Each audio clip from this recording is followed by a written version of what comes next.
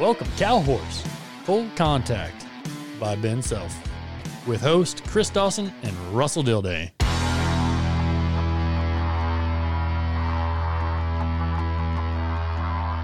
Here we are with another tumultuous start to Cow Horse Full Contact. I'm Chris Dawson. I got Russell Dilday here with me. I got Ben on the other side, and today we are joined by... Oh my goodness. We got Jeff Mixon here, husband of the notorious Abby Mixon, and we have Logan, who has graced us with the introduction of this said podcast. So welcome everybody.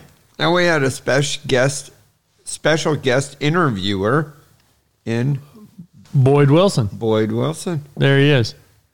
Hi. He has he's over there with Ben and has no mic. Well, he did. We interviewed Logan for a little bit. Well, yeah, no, I understand. Yeah. We have For a a mic just in little bit. case. And Ben has a mic. Oh my goodness. Oh my Lord. See, since we're in Oklahoma, I don't have to worry about canyons, because they're all out in Arizona. So. Hey, we should find out where Ben's mute button is because we're going to need to know that. I got a question. Do I have to get up here like this? It sounds much better the than closer the All better. right. So Well, pull the mic to you. whose lips have been on this? Yours and hers. Yeah, we do. Maybe Boyd's. So, Jeff, is this what you thought was going to happen? I don't know what I thought, actually. I still keep asking myself the same question, and I don't have a good answer. Well, where did you start? Where were you born? Tennessee, just southeast of Knoxville. Huh. What'd your parents do? I think they cussed.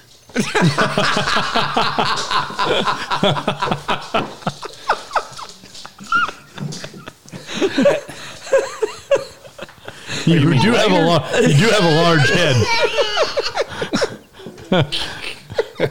My dad drove a truck.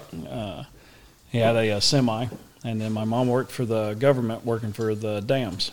Oh, no kidding. Oh, Yeah, she was over the electric at Cherokee Dam. oh, really? Where were you born at? Rutledge, Tennessee. Rutledge. What's that by? Knoxville. Nothing. Knoxville. No, it's not. It's just some people have heard of Knoxville. Nobody has heard of Rutledge, ever. I have. Okay, two people have heard of Rutledge.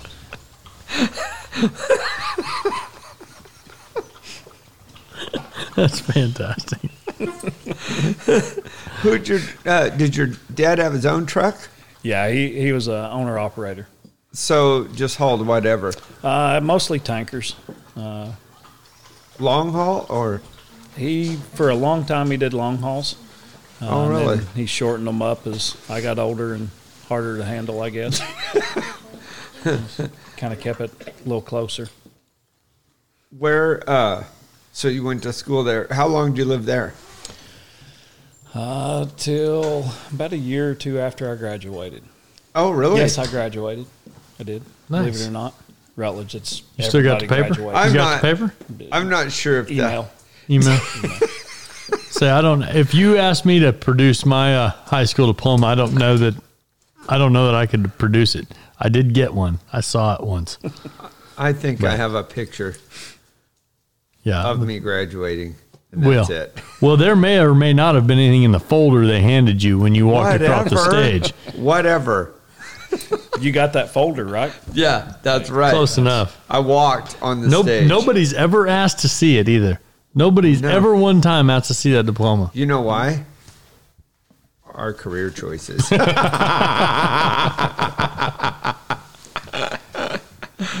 Might have a little something to do with it. It just depends on where you go, whether it matters. So did you go to college? I did not. No. No. So when I first met you, you were assistant horse training. For Abby's dad. Yep. Yeah. Oh, Worst man. years of his life. I'll bet he's mad. Still. Well, no, you're probably 5 years clean. Yeah. Ish. Yeah. Well, like I say, yeah. I maybe mean, the grandkids, they fix They all wipe the it. Yeah, they wipe the slate clean, thankfully. luckily That's no lie. for you. Sometimes. What'd you do in high school? Some things I'd rather not say, and we'll say that I did welding and played football. Played football. No horses. Yeah, we had horses. We did a lot of AQHA, kind of the lower end AQHA, a lot of open shows. Kind of progressed there towards the end of my youth career, doing some more of the AQHA, cow horse and reining and roping. Pretty Really? much anything that I could put on their tab, I did. How old are you? Now I'm 40. 40. So 81 model. I know, but in Tennessee, for the cow horse and stuff to have been there, so that's what 20. There wasn't much cow horse in those days, huh? No. You wouldn't, I mean. No, It's but just changed mostly a lot. reining and roping.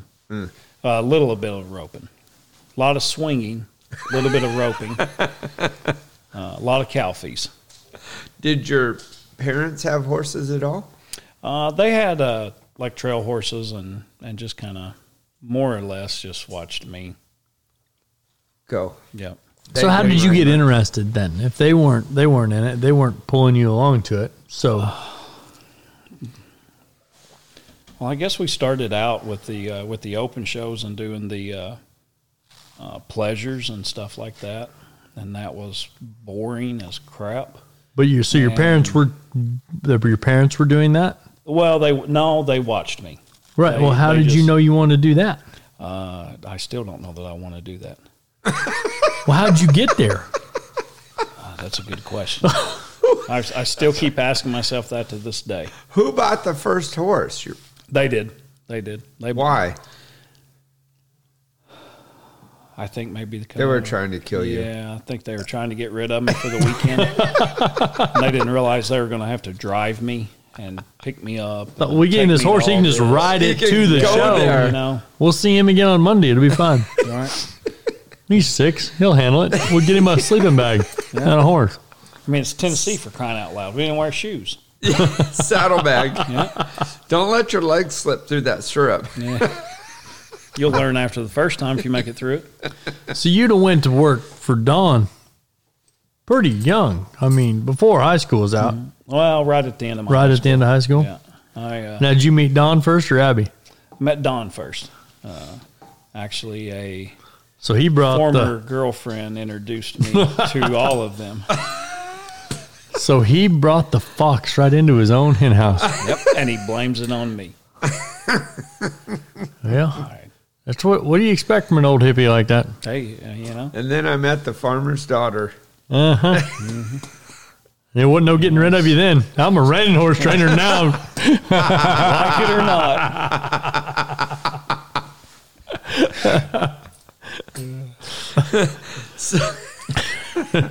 So straight to Abby's dad's out of high school. No, There be was in high school. There was almost a year in between there. I worked a feed store. And How come you didn't go with the welding? I'm a little on the heavy side, and it gets hot in those shops in the summertime. Especially when they make you wear all that leather, and you got a full cow draped over you, and it just, You're not that heavy. well, if you try to pick Till you me up got like pulled him over. Till you been a got couple pulled him years. over a wall. Been a couple of years, but that, yeah. 2 or 3 of us can get you lifted up. So I'll tell you that. Hey, if you can keep it under 5, we're good, right? So Jump! So we should probably at least kind of elaborate on that story. But we're doing a Tough Mudder a few years ago, and Jeff's the last one to come up they call it the Mount Everest, and it's a warped wall, except when you watch some America's Next Ninja Warrior, the warped wall comes back to you and there's a ledge. Well, this one warps the other way, so there's no ledge. I'm not real sure how the first person got up there. I was helping him up. Well, no, the very first, like before we got there. You know what I'm saying? Way before you guys got there. Somebody, yeah, way before we got there. So, but we're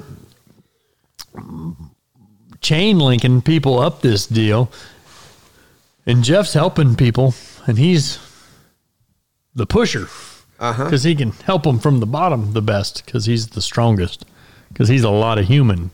For those of y'all that don't know Jeff, and so me and Robert Forrest are on the top of this wall when it's Jeff's turn to come up.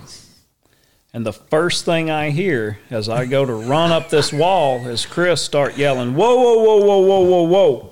And he looks behind him, and I'm thinking somebody's hurt. Somebody fell off the backside. He said, we're going to need like 5 more people.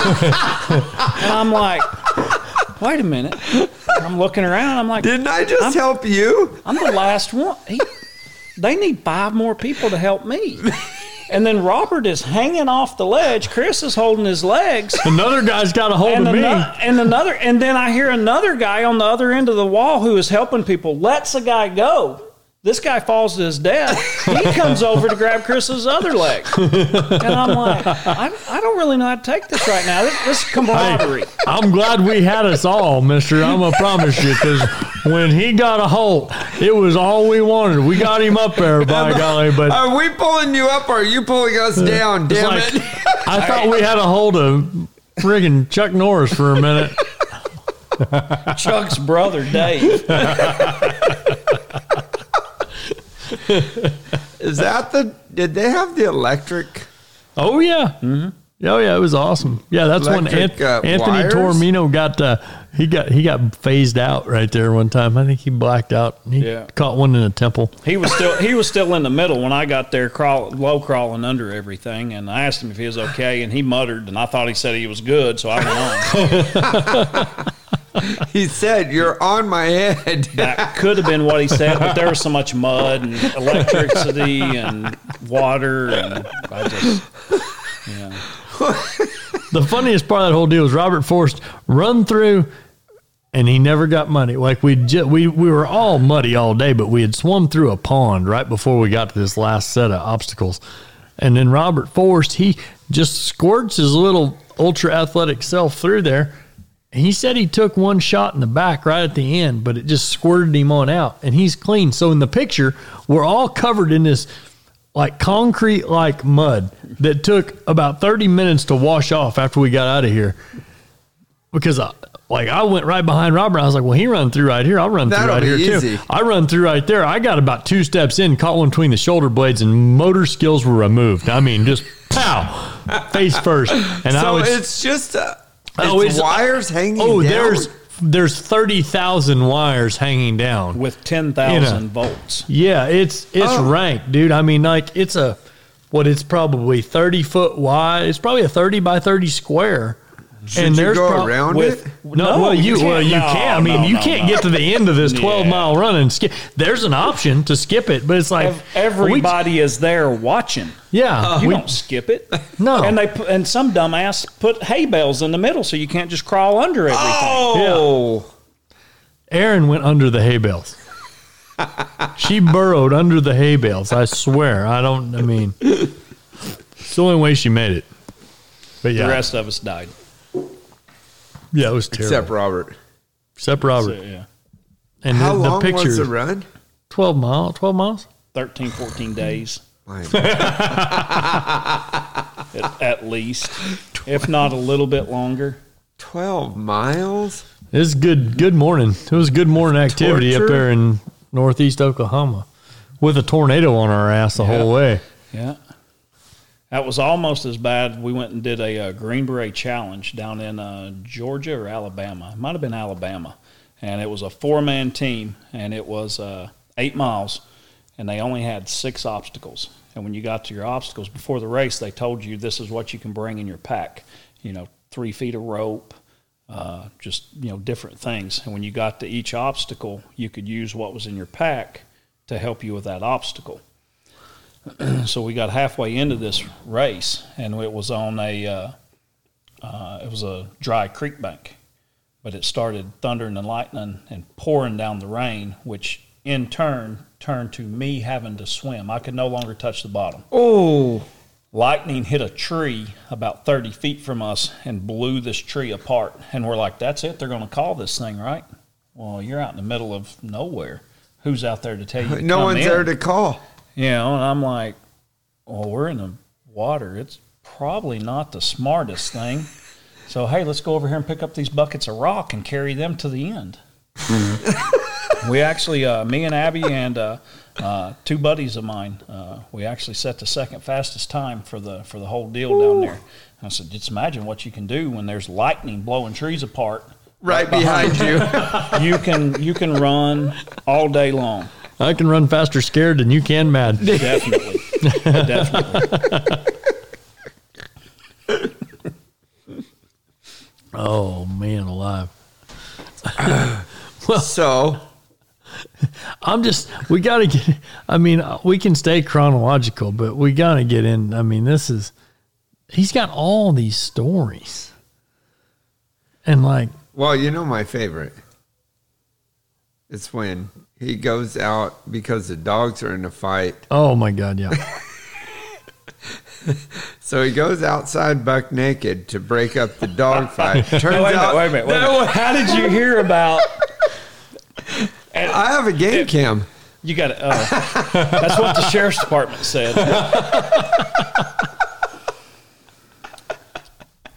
And when a raccoon has your dog upside down, holding her head underwater, and she's just bubbling, it's time to fight. You got to do something. You got to. And you don't have time to go get back decent. Nope. You know, you run out there and you grab a pitchfork, because when you run over there the first time, you see this coon holding your dog's head underwater on her back, and it looks up at you with these little eyes and these little teeth, and you realize that not only am I defenseless, I am also Extremely naked. vulnerable. Yep. So you go back and you get a pitchfork. Anything. Which happens to be a pitchfork. Yeah. So You keep a pitchfork in your bedroom, do you? you don't? What? No, Hey, I do. I worked for my wife's dad. I had to shovel stalls all the time. At any moment's notice, I had to be ready to You go. to be on call. I was on call 24/7. It's in your bug out bag. Yep. It's a short handle. All right. Collapsible. Collapsible Hold that thing up with and a go. shoulder holster.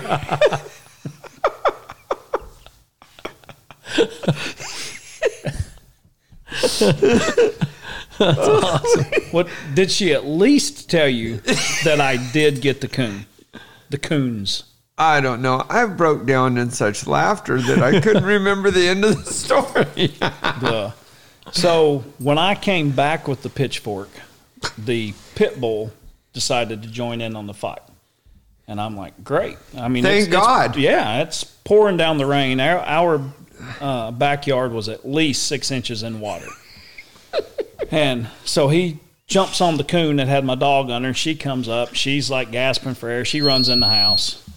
And that's the same noise she made. The exact same noise. She got up, ran into the house. Left me there to finish the fight. So I thought the pit bull's doing a pretty good job. And then I turn around and I see the rest of these coons are in the chicken coop. And these other coons don't care about what's going on out there. They're grabbing chickens. Oh! And so I looked at the pitchfork and I looked at the coons, and they're a couple of pretty good sized coons. I looked back at the other dog. I'm like, well, he's handling his own over there. He's all right. I ain't going in that chicken coop with this pitchfork. So I go back to the house and I come back with a gun. And as I'm going to shoot the first one, she starts yelling at me, "You're going to shoot the house."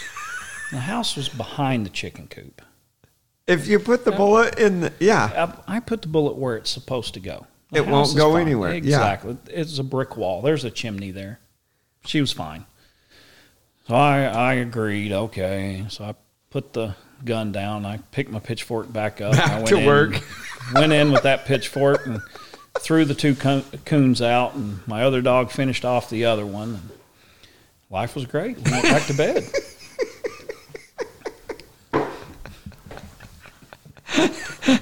But you got to say, the little coons are pretty tough Extremely. to hold the first dog under.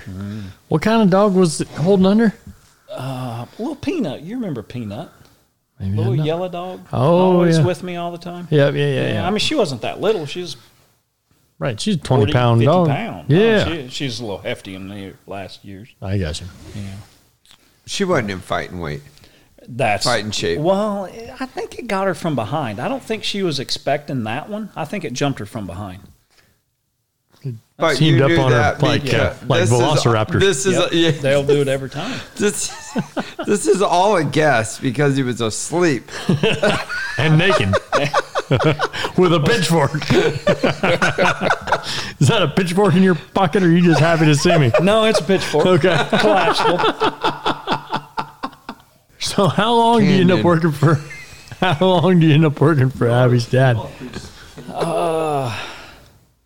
I think about 4 years. Oh, no kidding. Yeah. He couldn't find any other helps, and he couldn't get rid of me, so So how long in that time did you and Abby date? about 3 of it. Oh, no kidding. It took a year. We'll go with that.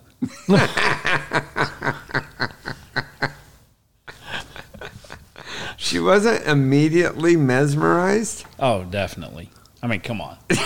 Who could blame her? Yeah. That's Yeah. what I would think. That's what I would think. That's So you held her off for a year. yeah. Well, I had another girlfriend, so I had Oh, pushing her back. You know. the one that got you the job. Right. I couldn't Can't just forget take that. the job and leave. No, that wouldn't be right. Yeah. So you were wanting to be a reining horse trainer at that time? Or were you just wanting to hang out with Abby? Honestly, I didn't know what I wanted to be at that time. Yeah. Yeah. I wanted to get into the reining and find out the other side other than the AQHA side. Wasn't the path that I wanted to go. Yeah. Right. Not- So getting a not little trying more to- into the specialized side of it. Don Right. Boyd, for some of the listeners that might not know him, is very, very accomplished NRHA judge and showman and clinician and everything that goes along with it, and extensive career overseas and over here. And Producer. yeah, he's a really good producer and pretty good father-in-law from the look of it. So Yeah. Yeah.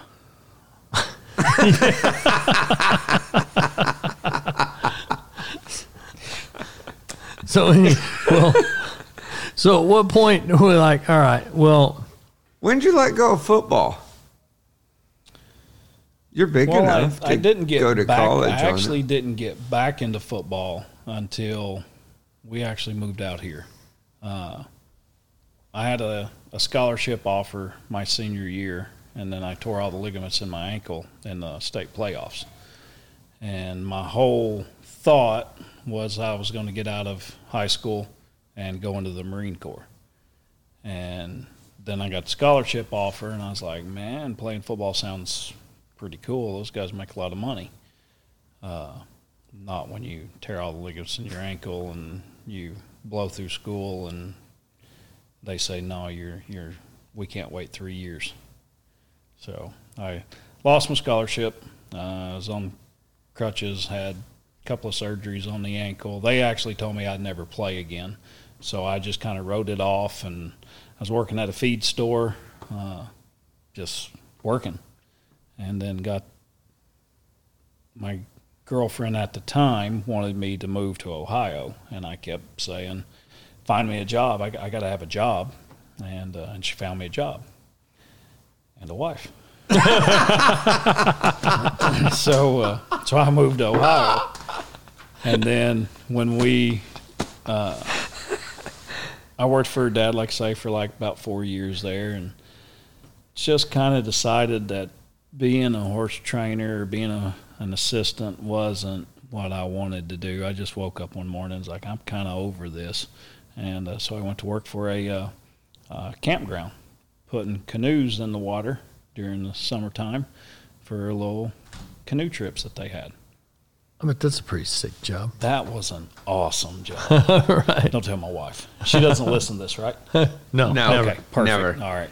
So I did that for a little while, and then and she actually got an offer from Craig Smersel to move out here. They had just bought Hickory Creek Ranch and go to work for them, and we talked about it, and I was like, hey, it's a great deal, you know. I said, I'll be here with these canoes. right, you know. I'm like, I said, you know, I don't really know what I'm going to do, and I don't know if it was her or them, but anyway, it got turned into I went to work for them, helping run the ranch there. Oh, right. Helped finish up a lot of the building that was going on there, and just kind of oversee everything there. And we were all There comes the welding back into play. the welding, the building, kind of all that back in, and we were all cooking steaks one night, and somebody had heard about the Dallas Desperados, who was an arena league,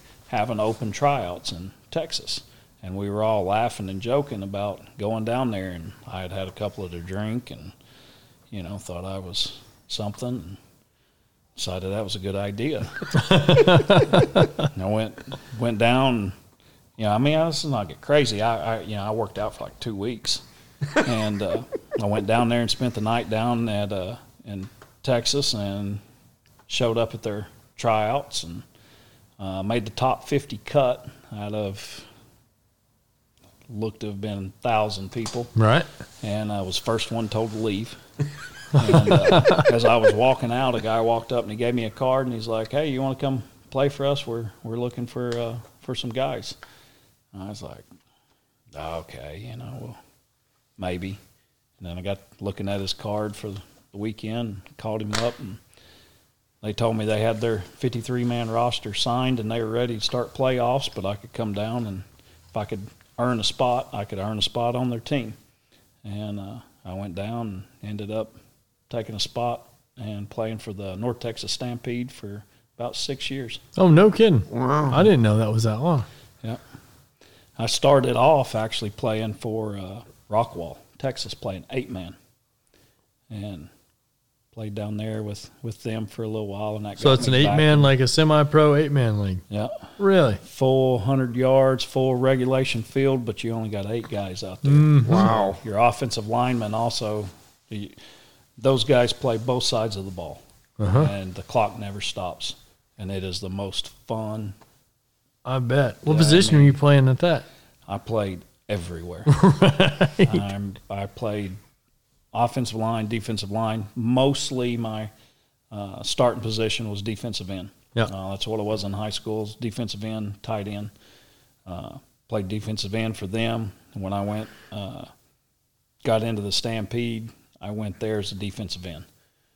Played, like I say, I played for them for a couple of years down there. And then, Was the Stampede 8-man also, or was it 11-man? no, they were 11-man. Yeah. They're one of the longest winningest teams in semi-pro in the nation. Longest running semi-pro team, period. In 2012, we won the league championship, went to Vegas, played for a national championship. Ended up losing that by 2 points, missing a field goal at the end. And but they've won 2 or 3 national championships, and their whole deal is to bring guys in. I mean, we had a lot of young guys that would come in out of high school that didn't get college scholarships, and they'd come in and play, and they'd get recognized, and they'd go into college. Oh, really? and So getting pretty good scholarships. little, like a farm system Yeah. kind of a deal. Yeah.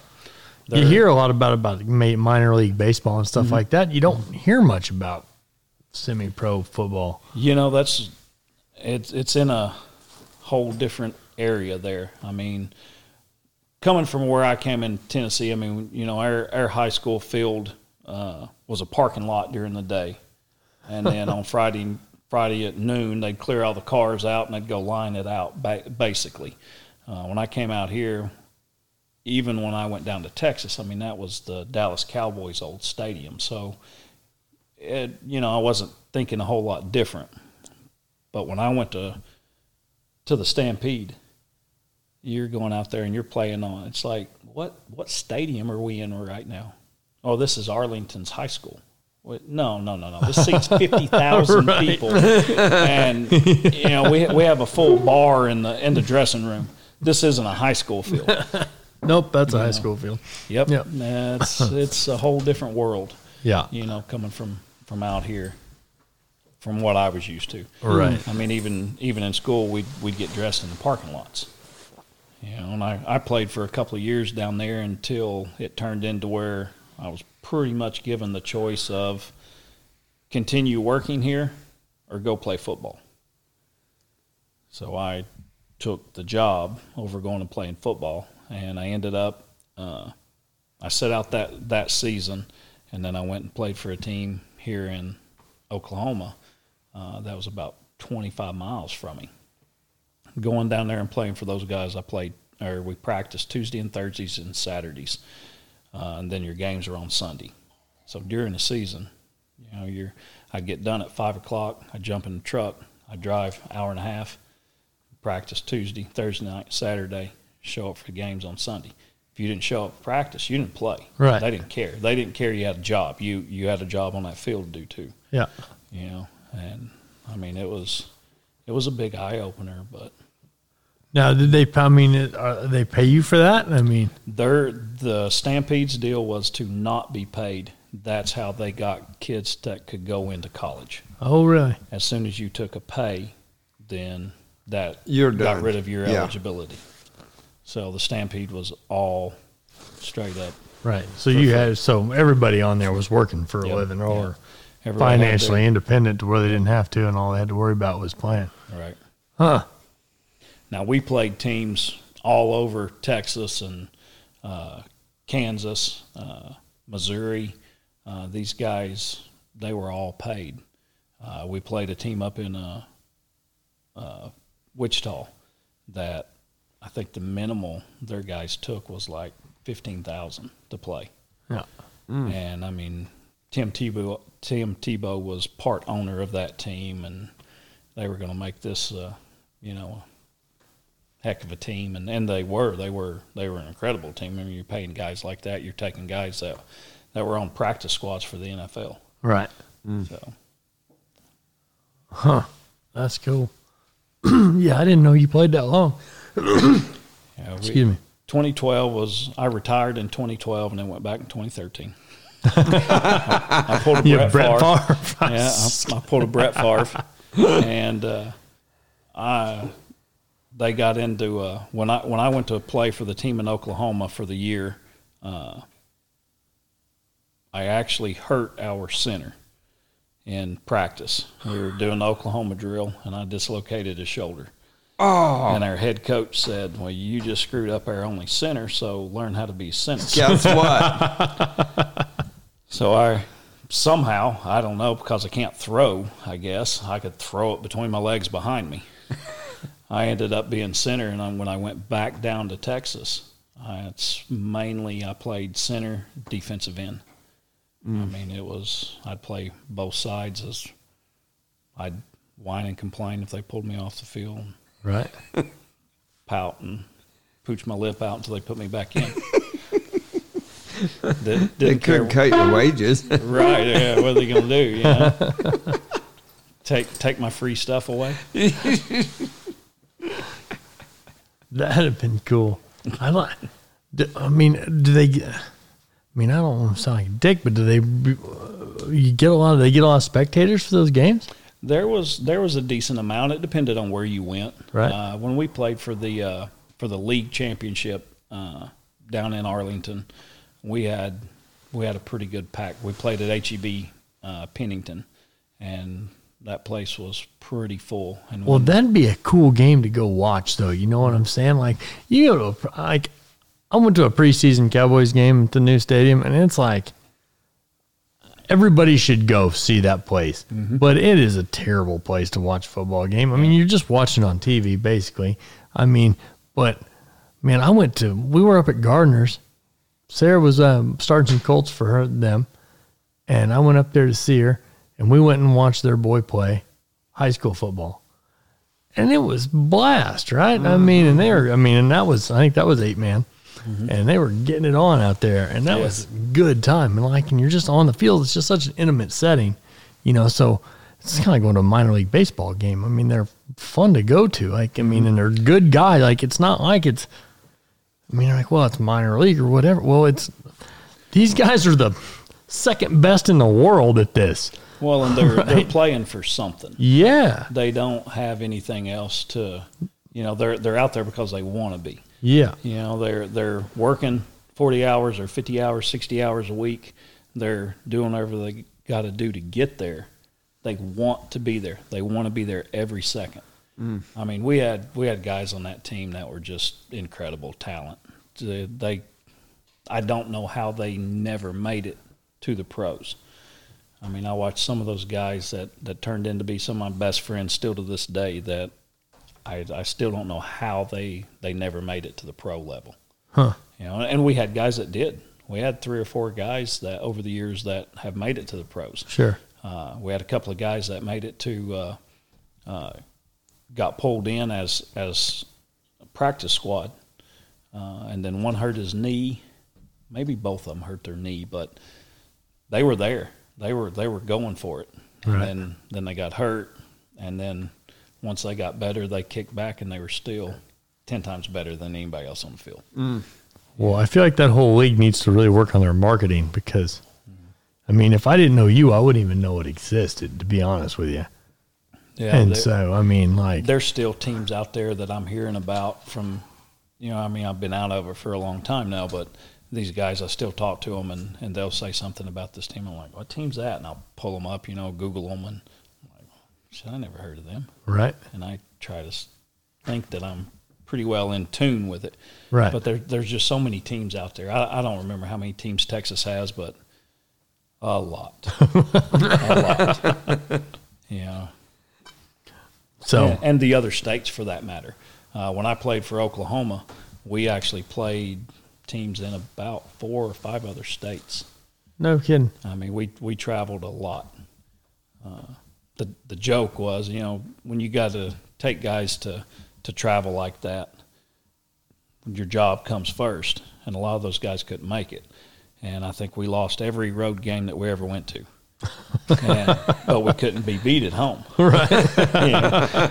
We'd look at the schedule and be like, oh, that's a loss.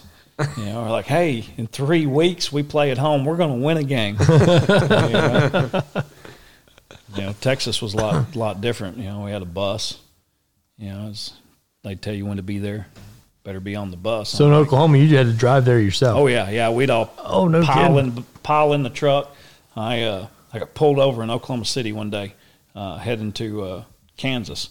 I had 5 of the offensive linemen in my pickup truck. You're overweight. Oh, we were overweight. We were overweight and over the speed limit. And the motorcycle cop, so I knew I was getting a ticket. Right. And he comes up and he looks in the truck and he goes, "What are you doing?" So we're trying to get to that exit. He's like, "Where are you going?" So we're going to Kansas. "What are you doing in Kansas?" So I'm taking these big guys, and they're going to go play some football, and I'm going to go get them some snacks at halftime. And he stood there for a second, and he looked at me, and he went back to his motorcycle. I'm like, yeah, we're getting a ticket. He was in the construction. I could have possibly been doing about 90. He came back and let us go and said, if you lose, stop and pay your ticket. Well, that's stupid. I know, because I didn't stop when we came back. He didn't know that we lost every road game. But that was different in Texas when you got the bus and everything showing up, and they told us the first time, I'm like, yeah, this is going to be like the short bus. You're going to pack 53 guys on a little short bus. And I show up, and they got this big double-decker bus, and big fancy thing. I'm like, I'm riding in the front up there by the glass up on top. Nope, back to the bus for you. I left that seat pretty quick when he hit a bird. Went back and sat in the back on the bottom. So the moral of the story is people need to look up their local arena league teams and go watch some football because it's way better than going to watch an NFL game for and spending $1,000 to go. Probably not kneeling for the flag there. I don't know if we're going to go there or not, I was going Russell. to say, I left before all that started. So they did. So as far as you know, no. As far as I know, no. That's right.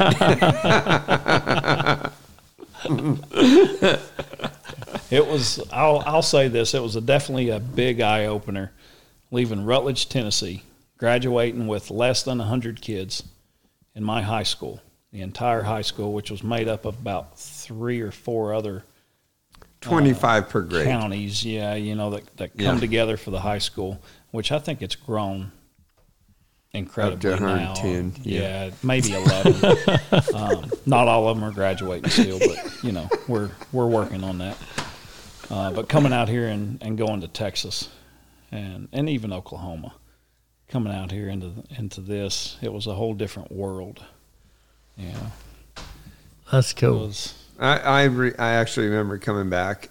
My mom and dad moved here way before us, me and Tanner. We come back and held them or something. I don't know what. My sister's in high school. And the football games in California, high school football, it's pretty good. It's fun. We went. We go to the little tiny town. I mean, there is one blinking light in the middle of Wynnewood, Oklahoma. And we go to the football game, and both sides are packed.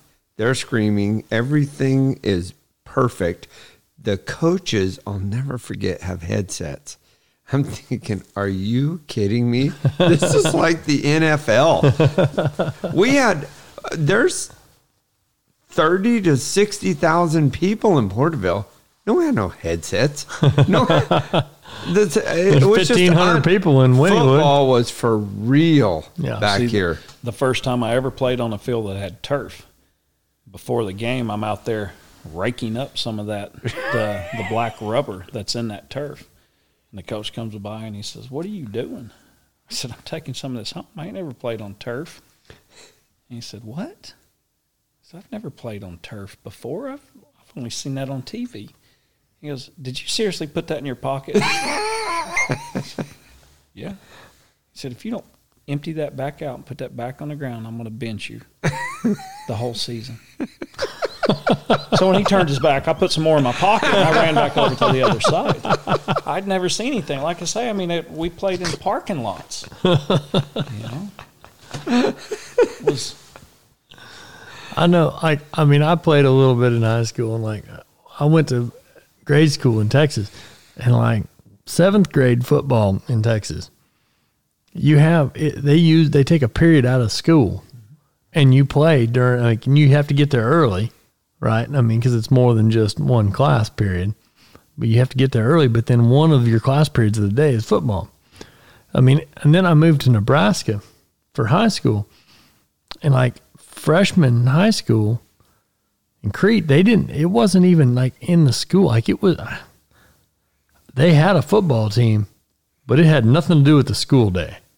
It was completely separate, right? In Nebraska, football is a big deal, but it ain't nothing like Texas football. No.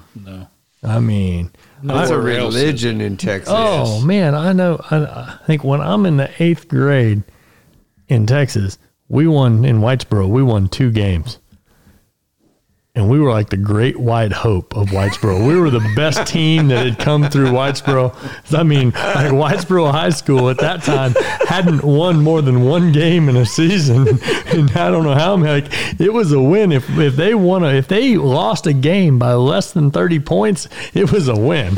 All right. It was hey, it wasn't 60-0 this week. Right? Heck yeah, we got a shot. It's the team of the future. I didn't even learn football until I started playing in Texas.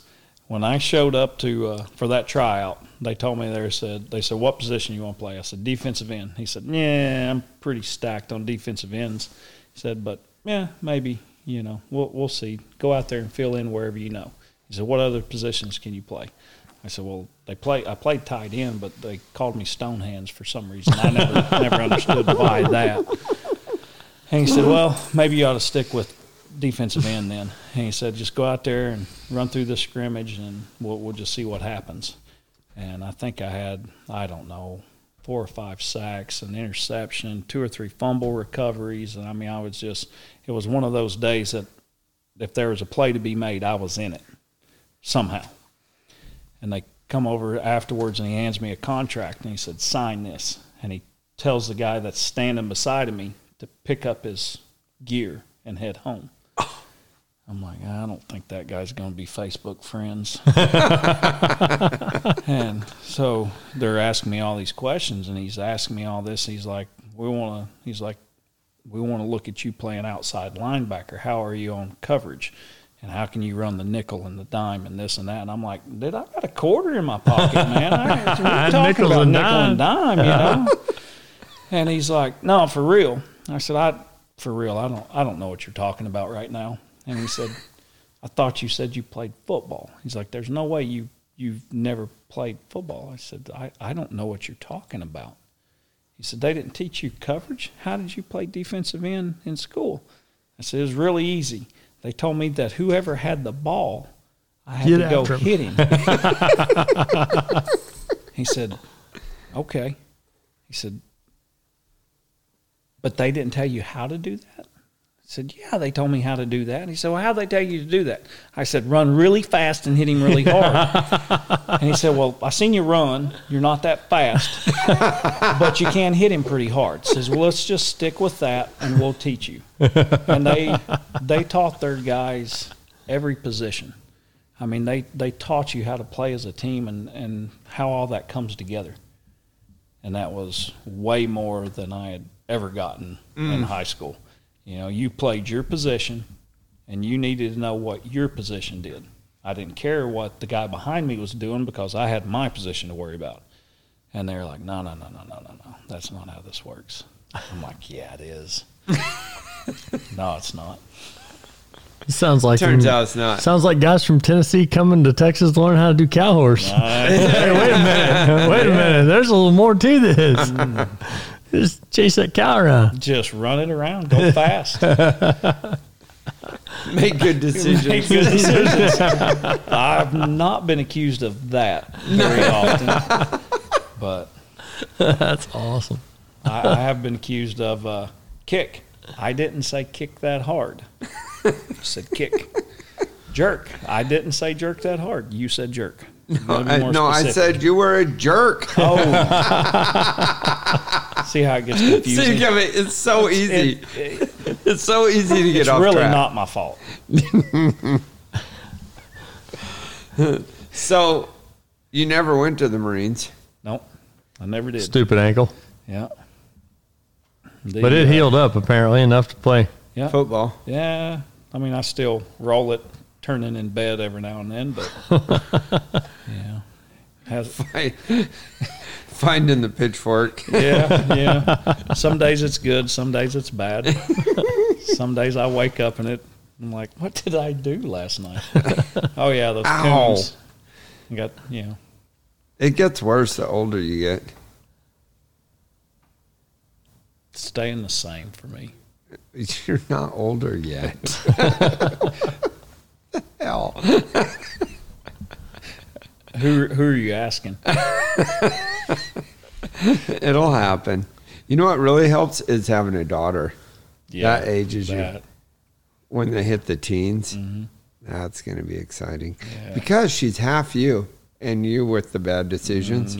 She takes mostly after her mom. This is where we need video. Abby's over there shaking her head. I mean, as soon as she does something inappropriate, she's my daughter. The rest of the time, her daughter. Well, that was my favorite when I come over to get Russell we were going to go record or something, and you were working in the Watt. It was last year during the Snowmageddon. Yeah. And she was getting us confused. Oh. For some reason. And what she had, who's that goofy turd in the green shirt? Referring to me. That was Abby's daughter. Yeah. Well, she pointed at you. You were going in, you were down by the gate. And she said, because a buddy of mine, he calls her a turd all the time. She calls him a turd. And she turns around, she looks, and she goes, "Hey, Dad, who's that turd down there in the green shirt?" And I said, "The one at the gate?" She goes, "Yeah, the turd in the green shirt." I said, "That's Chris Dawson." And she goes, "I thought that was Quentin." I said, "You need to go tell Chris you called him a turd." And she goes, "Yeah, I'll go tell him right now." I said, "Come on, I'll walk Said it you right down." to his face. But it was a little different when we got there. Yeah. Well, the best was her putting her monitor lizard suit on today, and she's my crawling Lord. around his house. And I mean, I ain't kidding. If I'd have walked in here and didn't know there was a kid in it, I'd have thought it was a big old monitor lizard crawling around in here. I mean, she crawled up over the coffee table and back down and up on the couch. I'm like, we got to surprise the hell out of Ben when he gets here. He's just going to crawl up there because he's going to think there's a giant lizard up in his house, along with all these chickens on the wall. You can't lose the mural, Abigail. The mural has to stay. Yeah, the mural's got to the stay. mural. The chicken, Voting is in and done. a fair the few of the mural is chickens can staying. go. The chickens, the bulk of the chickens can go. You Not all have of to them. say some for memory. Yeah. The biggest one. I got the biggest one over there. Oh, it's a family show, so Yeah. I can't really say what I'm thinking right now. But That's better. Almost every time. I mean, this is what. See, we have way scaled down the alcohol being consumed on here. Since you people are paying for these episodes now, we are. I hope y'all appreciate the fact that we are putting an effort to not drink as much during these interviews, because I'm able to filter myself a little Chris, more. you're only saying that because your beer's empty. I know. I'll go get you one. It's like a hint. Jiminy Christmas. Shameless. Ask him about meeting Abby or getting rid of the old girlfriend. Well, I think that's what's on everybody's mind is how you shucked loose of the girlfriend that got you the job so you could swap off to the boss's daughter. You think he needs help with that beer? No, he's good. I don't- Yeah, no, I think you can tell that story. It's fine. I think he needs help. He might get lost. Abby might have to leave. Yeah. Abby, earmuffs. Yep. Put them on. Put them on. There, no, both ears. Both ears. There you go. So actually, Abby helped with that. Abby helped with that. Yep, she did. Thank you, sir. Cheers. Yeah, that was all Abby's doing. I was trying to be the nice guy. What are you looking at? You're me going to for? have to elaborate. Yeah. I thought this was a family show. Well, it is. It's fine. If it's bad, we'll edit it. Ben's got sound effects and stuff we can put over it. I mean, What do you got to play over there, Ben? yeah, that was terrible. Yeah, that was. That's better. That's better. You know what? We're just going to leave it at that. you can't top that. So that was the breakup? That apparently was it. that's all we're getting with Abby in the room. Yeah. It was. So stay tuned for Jeff Mixon's bonus episode when Abby's not here. Well, I mean, you can't So- give all the great stories at one time. You got to save some for later. Well, we might not make it. That's what So- her dad said.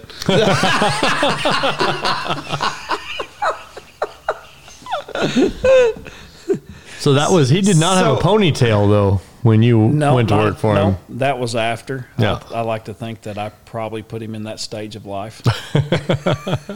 Kicked him on into that midlife Yeah, crisis. I just went ahead and pushed him right over the edge. I remember him telling me one time, he says, if I didn't have to train for the public, I'd have long hair and I'd do what I want, but I got to train these horses for the public. And I got to keep up an image. And sure enough, he quit training for the public. And next thing I know, he's got a foot-long ponytail. I passed him on Tim's Road one day at the ranch where we used to be at, and I didn't realize it was him at first. I past this convertible, and this guy's hair's blowing in the wind, and he kind of in the middle of the road, and I had to swerve, and I was probably taking my half out of the middle too, but I'm like, what is that? And then I come back to the ranch, and I'm like, there's that same car. That sorry son of a gun. That dude, I'm like, who is it? I'm like, oh my God, that's my father. And then he grew this little soul patch. Apollo Ono. I had a different name for it, but we'll go with yours. That's probably better. Yeah.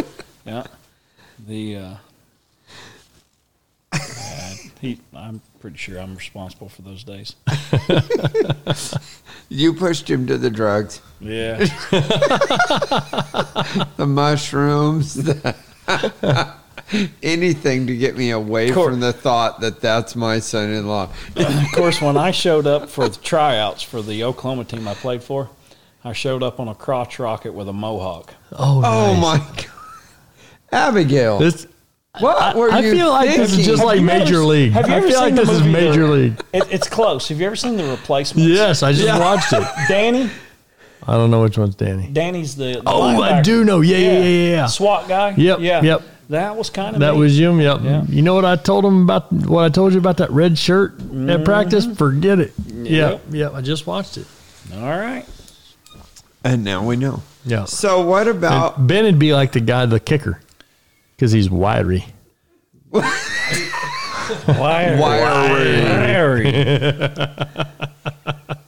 I didn't see it either, Ben. Oh, no. I got it on DVD They're over there just- if you want to watch it later, Ben. They're just shooting at us. They are. Those are Ben's first words on the podcast. Nuh-uh. Pretty close. We were on break, huh? Remember he got scared by the cat. Oh. Don't say that. You have that on them bigger jobs. Yeah. Been scared by one or two of them myself. He said it was Bengal. a heavy one. It was a Bengal. Cougar crossing.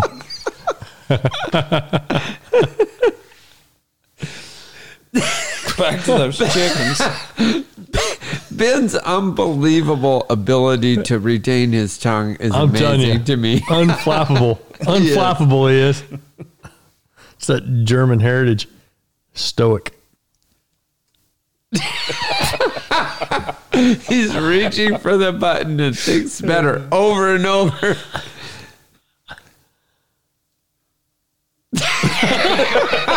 I need to say something. I've learned to watch my mouth over the years because I've screwed myself up pretty badly. It happens to the best of us. Yeah. Hey, my favorite though, Ben, when I knew that we were starting to have a bad influence on you, is when the COVID hit and they had them stickers on the bleachers that said "sit here," and you took one off and put it on your lap.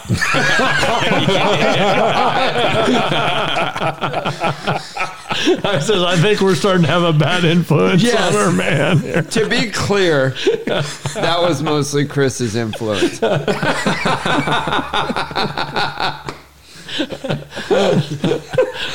the way, where are those stickers at?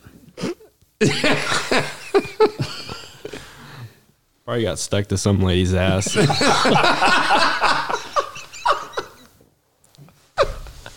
Now you've cursed. Now we have to edit you. Ben, you're getting edited now. For crying out loud. You're causing yourself more work. Nah.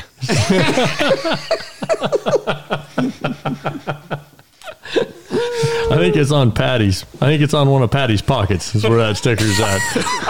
I seen her Saturday and it wasn't on there? No. No more. Ron must have rubbed it off there. No. Speaking of Patty, we owe her an episode I know when she shows up. because someone forgot the equipment. Freaking 3-hour drive. Hey, so true story. We load up. We're Accidents. supposed to meet at the Deacons, and we're going to interview Patty Rawls. And I drive up there, and Ben, I talked to Ben that morning. He's like, "Hey, don't forget the stuff." I'm like, "Hey, I'm glad you told me that because I did not even realize I had the stuff because we'd come home from a horse show." Good call. Anyway, I get done. I'm working horses, and I like jump in the truck and like haul butt to Oklahoma. Right? I mean, this is 2.5 hours for me. I'm literally turning on to the Deacon's Road, and I go, I don't have the box of recording equipment. Russell is en route, and he's 15 minutes away. We have nothing to record with. I'm like, this is not going to work. So we all pile back in the cars and we drive to my house. And that was and it worked out well. We picked up Cody Porterfield that day. Thank God for Cody Porterfield being a good sport and like just last minuting, like, dude, what are you doing? He's like, nothing. You like, you want to come get interviewed? He's like, yep. I'm like, cool. Saved the day. Probably not Patty's Day. But yeah, I didn't save Patty's Day, no, but she's always got stuff to do. She's fine.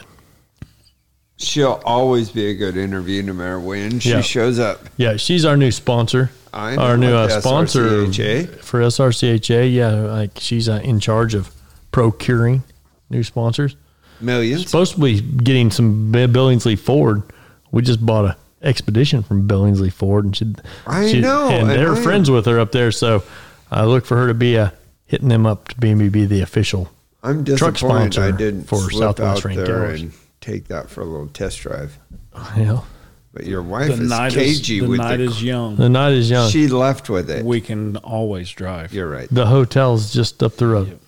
Oh well, I mostly want to hear it when I screech the tires. You can do it tomorrow at the horse show. She'll have it at the Even fairgrounds. better. Yeah. We were I might make a little pass through the arena. Hey, we were there one day when they were doing a Ford commercial. I think it was a Ford commercial there at Hardy Murphy, and they had opened up them gates, and like they come tearing up that dirt path, like from the covered arena into the Coliseum, and like cut a bunch of donuts, and then like haul butt back down the dirt lane, do the same thing in the out. I mean, and they are slinging dirt in the air. It was good watching. Every time I do that, somebody calls the cops. I know. They can't. Yeah, they do that. They do.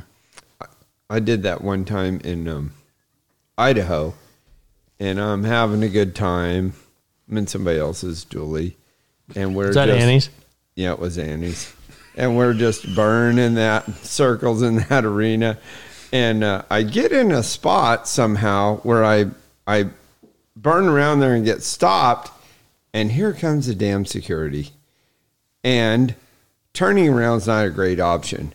So I hit reverse, and being able to thread those doors to this day is amazing to me.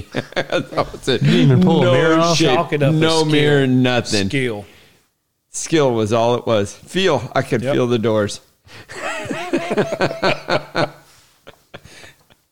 I used to do that more often. I did that in Temecula a couple times too. So that segues us into Jeff's post-football career as a bounty hunter. How'd you ease off into that from nowhere? Well, it started off, I kicked someone's door in looking for somebody, and they said, "What are you doing here? Are you a bounty hunter?" And I said, "Hell yeah."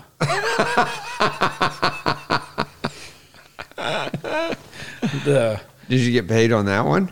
Not that one. Evidently, there's a law in Oklahoma that even though you have the right to kick that door, you have to pay for that door. What? I know. I don't make the laws. I just every now and then get stuck by having to pay to them. That all came to from a buddy of mine who was a former Army Whose Ranger. door did you have the right to kick in, Jeff? Whoever's on that piece of paper that signed that they. Yeah, but you weren't a bounty hunter then. Yeah, I was. I was No, in the making. you said. I was in the making. No. No. It's when you found out you were born to be a bounty hunter. Tomatoes. You know, You're like- it's all the same. You're like Dog's illegitimate Dog's nephew. I mean, I possibly got a phone call that said, "Hey, Your stuff's There's- in this house. well, no, it was, I need some help from an actual bounty hunter. and he was looking for some help to go to a house.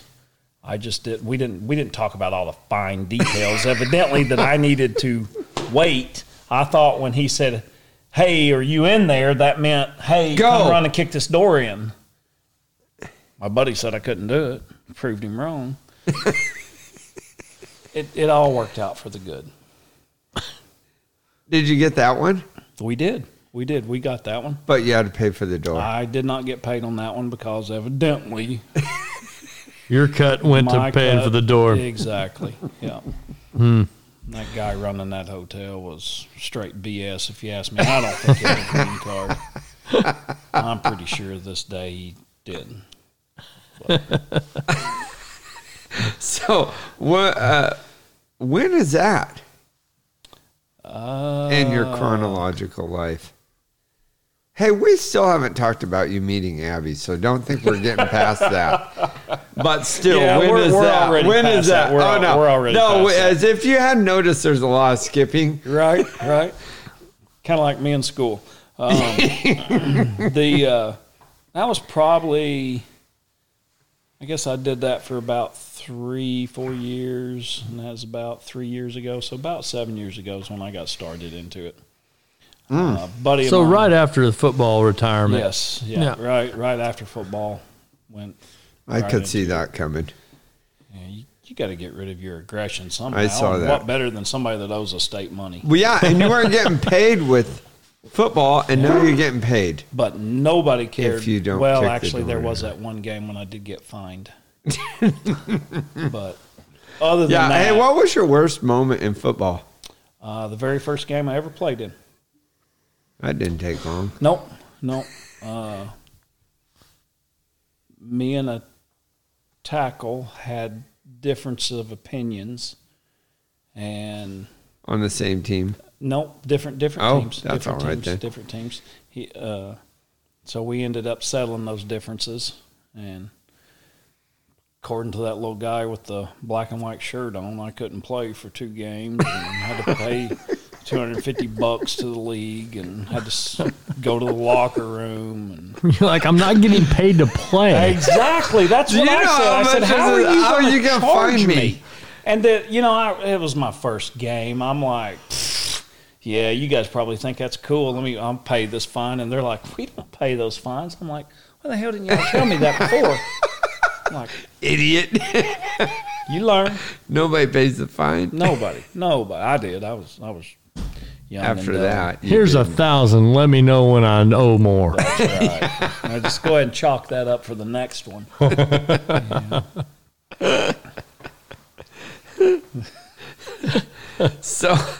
So now you start bounty hunting, but you're just helping a bounty hunter. Yeah, So how long does it take to be one? We had to go through 5 different phases through training, from security guard to armed security guard, private investigator, firearms, and then bounty hunting. Who trained you? The state or an instructor for the state who was CLEAT certified. He was actually a former deputy for Ardmore for Carter County. He was the instructor. So you got to be a PI before you can be a bounty hunter. No, you just have to go through the PI school. I got you. I never actually. Is it paid. PI school, a state school? Here it is. Oh, really? You have to have that step. I did not have to take and get a license for the PI because the PI was considered, I don't remember, I think it was phase 4. I did not have to get the state license for that phase, but I had to complete it. And I had Do you have to have a red Ferrari to No, be a PI? you do not. You don't. You do not have to have a red Ferrari, but a black Charger will work. Black Charger works. Okay. Mustache? Nah, that's a little, Recommended? everybody said full beard now. Full beard? Full Okay. beard. It's a beard is a new mustache. Right. Hawaiian shirt? If it's red hair like that, it's got to be a full beard. If it's black, it can Right. be a mustache. Well, it depends on the day. It's getting a little more gray. It used Yeah. to be nice and red. That comes with children. Everybody would be like, "What? How are you got 2 different colors right there?" How long did it It's take? custom. How long did it take to go through that? I don't really remember. It was a long time because we did night classes, like Tuesdays and Thursday nights. It was quite a few hours to get through everything, and we did phase 1 all the way through. It was just one class after the next. We actually had a hard time getting. We had to get pepper spray and taser certified to get our license, and I had a hard time finding anyone that would allow us to take their class because we weren't law enforcement. Kind of off the record, law enforcement looks at bounty hunters like these guys are a bunch of jokes. So as soon as I would say we had anything to do with the bounty hunting, no, sorry, we're done. We don't have anything for you. She was at a show in Tulsa, and I just happened to find a class in Sapulpa. And I called the guy and I said, hey, can we take this? And he's like, right now I don't have anybody signed up for it. I said, we have to have this class. Will you just spray us in the face and shock us and let us so that we can get this certification? How much money do I have to pay you for you to spray me in the face with this pepper spray and hit me with that taser? And please. I didn't find this out afterwards, but he didn't technically have to spray us. But he did. So I told him, I said, look, I said, how many people do you have to make your class work? And he said, I have to have a minimum of 5 people. I said, if me and another guy pay twice for like 5 people, yeah, will you do the class for us? And he said, you know what? You pay and you come down here and let me spray you in the face and you can take my test and pass it. I'll certify you. And I said, okay. It sounds like being a horse trainer. Yeah. It's pretty close. What was worse, the pepper spray or the taser? Pepper spray. By far, pepper spray, actually, when I got sprayed the first time, it was, I don't know what was in it. I'm going to go ahead and call it water, because when I went through the academy to be law enforcement and they sprayed me in the face, they used straight up lava. And this was after. This was after. Yeah, I went to this deal when I got through the academy. Our last phase, we started 24 people, and when it came to getting pepper sprayed out on the field, we were down to 3 people. And I said, I got it made from here. I went through DT, and I'm pretty sure I died a couple of times out there in DT. I know I did at least 2 or 3 times. What's DT? Defensive tactics. They beat the snot out of us. I have no other way. So when I would show up for football when practice would start for 2 days, I never showed up in shape. I mean, look at me. I can't get him, I would play my way into shape. Yeah. I thought that would be a good idea for DT. Because I'm like, this is a week long. I got this. It's a week. I can take anything for a week. Hey, it was bad. It was bad. Like I say, I died a couple of times out there. 8 hours a day, 9, 10 hours a day sometimes, all week long. Friday, Saturday, Sunday, I don't know how many hours we were out there, but it was bad. Like I say, we only graduated 3 people out of the 24 that started it. When we went to the field that day, they said, you're going to run a gauntlet. We're going to spray you in the face with pepper spray. You're going to give us commands to get down, get away, pulling your blue gun. And they're like, what's a blue gun? Your blue gun is your training gun. It looks and feels, other than being blue and being fake, it looks and feels like a real firearm. So it holsters the same. It does everything the same, other than it doesn't fire live bullets. They said, you're going to give us commands. You're going to tell us to get back. You're going to track where we move. Once we feel like you have done that, then we'll go to the first stage. The first stage, you'll find a baton laying on the ground. They'll call out strikes that we learned in DT. We'll have to do these strikes on somebody holding a pad. Once we've went through all the different strikes, then we'll move to the second stage. Second stage is you come in, a guy's holding a pad, and you give elbow and knee strikes, and they're calling these out, and this guy is running around, and you're having to track him after being sprayed in the face. And once they feel like you've done all that good, then you go to the third stage. And so when you start this, you're at the end zone. Is the pepper spray starting to fade? Hell no. No. No, it's just starting to warm up. Okay? The longer you've never seen the amount of snot that comes out of someone's nose. You know how when you eat spicy Mexican food, your nose runs? Yeah, we ain't on the same level. Right. We ain't even in the same county as what this stuff does to you. And when they started this, we were in the end zone, and we run from there after they spray us, and you pull your gun to give your commands.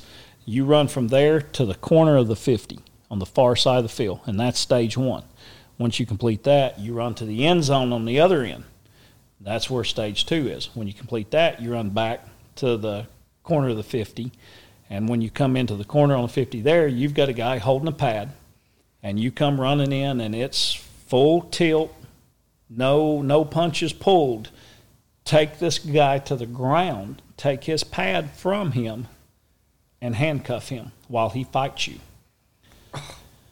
And I'm like, they're telling us all, and like I say, we got 3 people, but they brought in 4 or 5 other counties that were all going through their academies. So all total, we had about 30 people going to run through this. And they tell us what we're going to do. And the instructor says, are there any questions? I said, absolutely, I got a question right here. And he says, what's your question? I said, can I go first? He said, why in the hell would you want to go first? I said, because if I watch you do that to somebody else, I'm probably going to go ahead. I'm leaving. I said, so if I'm not the first one, I don't want to be a part of it. And for some reason, they called me Sasquatch. And he said, yeah, Sasquatch.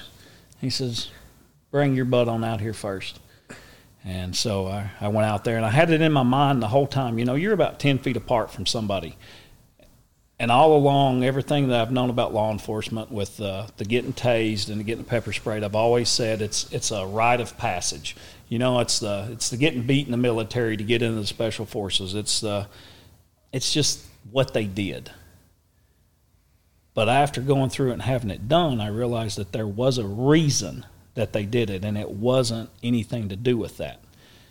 When you get sprayed in the face with pepper spray and you can't see and everything is a blur, you don't realize how you have to act and what you have to do when that's been done to you.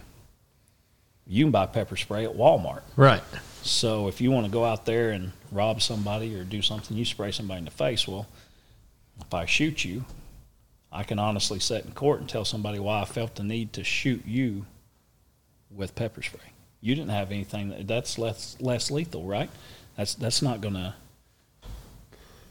in turn, put my life in danger. But it does. Because after you sprayed, I can't see.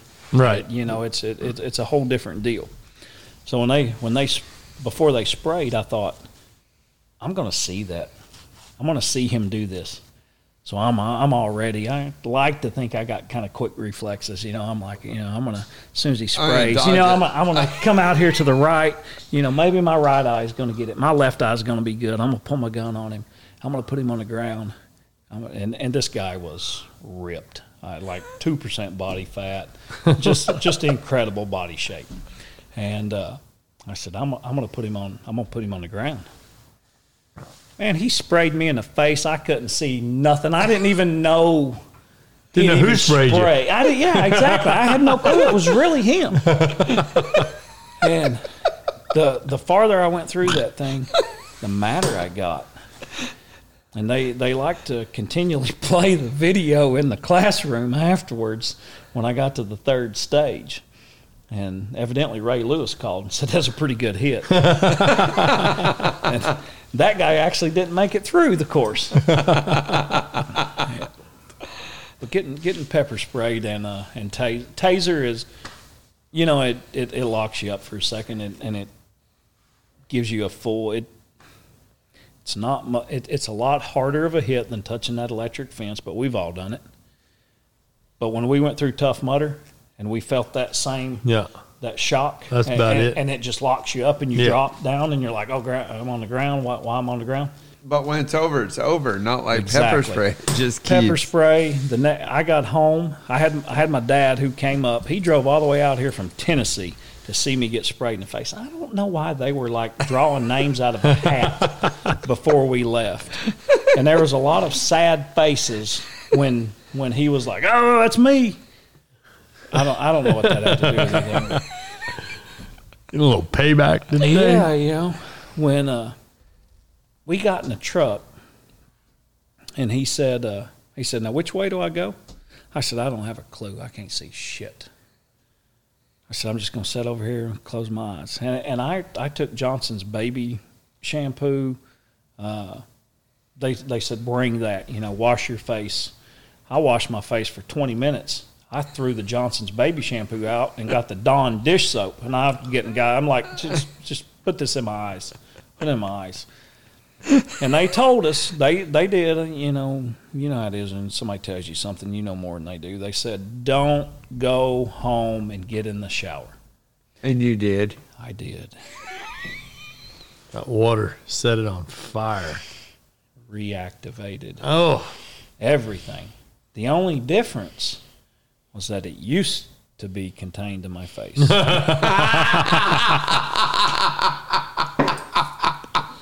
Used to be. Have you ever laid down in the shower and cried like a baby? It's kind of a personal question, Jeff. Well, that's a yes. That's what this was. That's a yes. Not because of pepper spray. Well, you got me there. No, it was over a breakup. So back to when...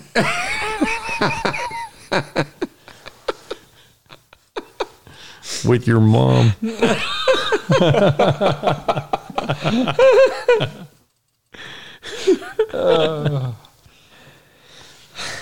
I didn't mean that, Mrs. Dilday. You're our only listener. Yeah, I know. Great. Now you've alienated half of our listeners.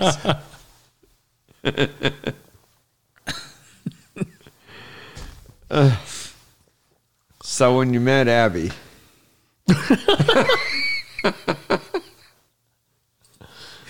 Was it like the pepper spray? It was a lot like the pepper spray. I think if I remember correctly, I heard stories of her and her sister making fun of the way I talked. I mean, come on, I come from East Tennessee in the hills. I mean, I didn't have shoes. We didn't need them there. You got better grip running up and down the sides of the mountains without your shoes on. You just grab your toes and... So they make fun of the way I talk a lot. Still. It still hurts. Not as much as it did. Get calloused up. Right. I didn't know. Does your sister still speak English? She does. Okay. I didn't. Why wouldn't she? Well, she went Italian on us. Oh. Yeah. Yeah. You know the saying. I can't stand them Italians.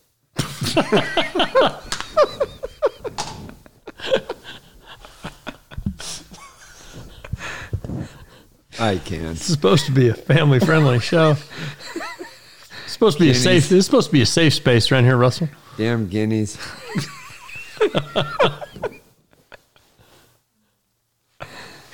No, I married one. I know. Yeah. Now her family's after you, and Marco's family's after you as well. They're not all still here. That's the ones you got to watch. That's the ones you don't know about. So Abby, what? we need to hear some interesting bounty hunting stories. Yeah. Is he just you keep letting him get off on the Abby stories? I like your idea, Chris.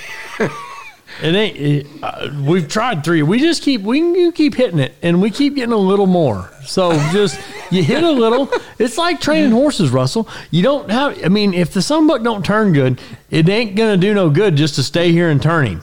That's why you're winning and I'm not. You got to get a little, and then you go do something else, and you come back and you revisit it, and you get a little, and you go back, and then you come back and you revisit it. That's how it works. What was your worst bounty hunting story? My worst one? Yeah. That'd be experience. everyone that got away. How many's that been? What was the toughest one you caught? The toughest one would have been in Tulsa. Always it's about Tulsa. Yeah. You look at the first 48, it's always Tulsa. Yeah. Our friend and old customer, Jack Grimes, he just got, they found his body in Tulsa, for crying out loud. Rest his soul. Yeah. Son of a gun. Tulsa's a rough joint. I'm too young to marry. Logan was, I don't know, she was a few months old at this time. And I was literally sitting in her room one night, rocking her, trying to get her to sleep. And I get a text message from one of the guys that we worked for. And he said, can you go to Tulsa? And I said, it's rocking my daughter to sleep right now, And he's like, no, really, it's $100,000 bond. Oh. Yep, I can go to Tulsa. And then I said, So would you get paid on a percentage of the bond? You'd get 10% of the bond. So $10,000 is what it was going to pay for us to catch that person.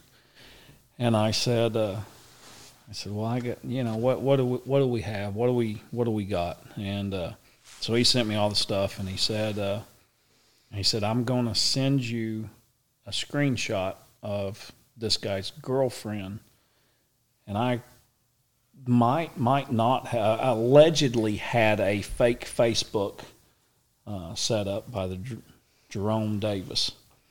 And he said, I think if Jerome would talk to this girl, we'd find out where this guy is. And I said, okay. So Jerome got on Facebook, and Jerome started talking to this girl, and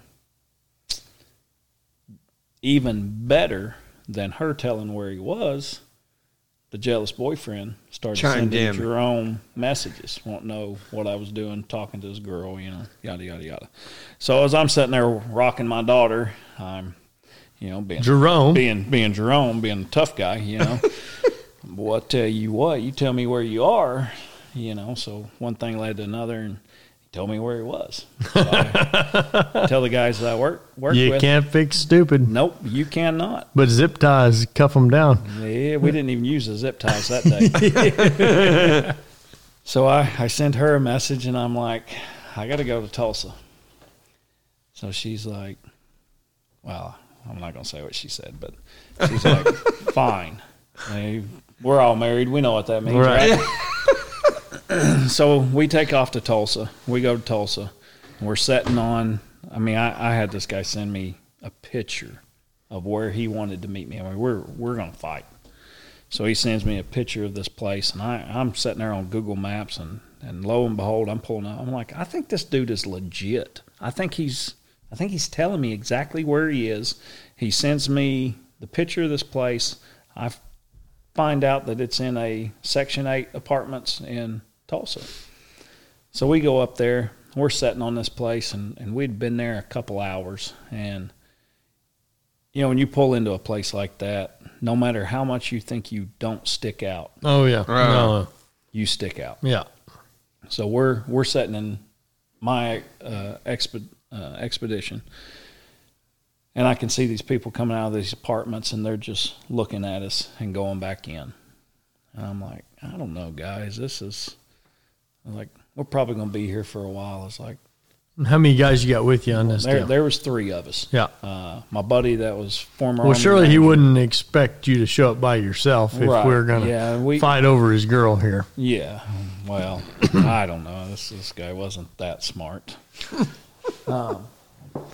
So we decided that we need to go take a bathroom break and go get some food. So we leave. We pull up to a gas station.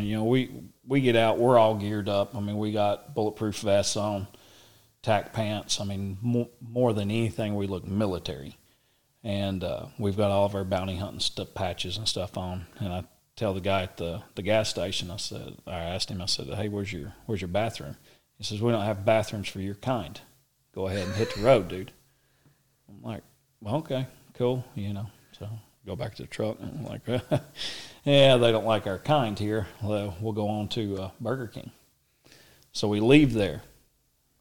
We didn't know it at the time, but we left there, and while we're sitting at Burger King, a Tulsa PD pulled in at the same gas station. While he was just sitting in the parking lot, a car drove by, and they opened fire on him. We have no clue any of this has happened. We're at Burger King getting their, burgers. We go back, and we're fixing to pull into this apartment complex, and I see this guy in what looks to be like a SWAT uniform running across the road. Slam on the brakes. I'm driving. I'm like, did you guys see that? And they're like, yeah.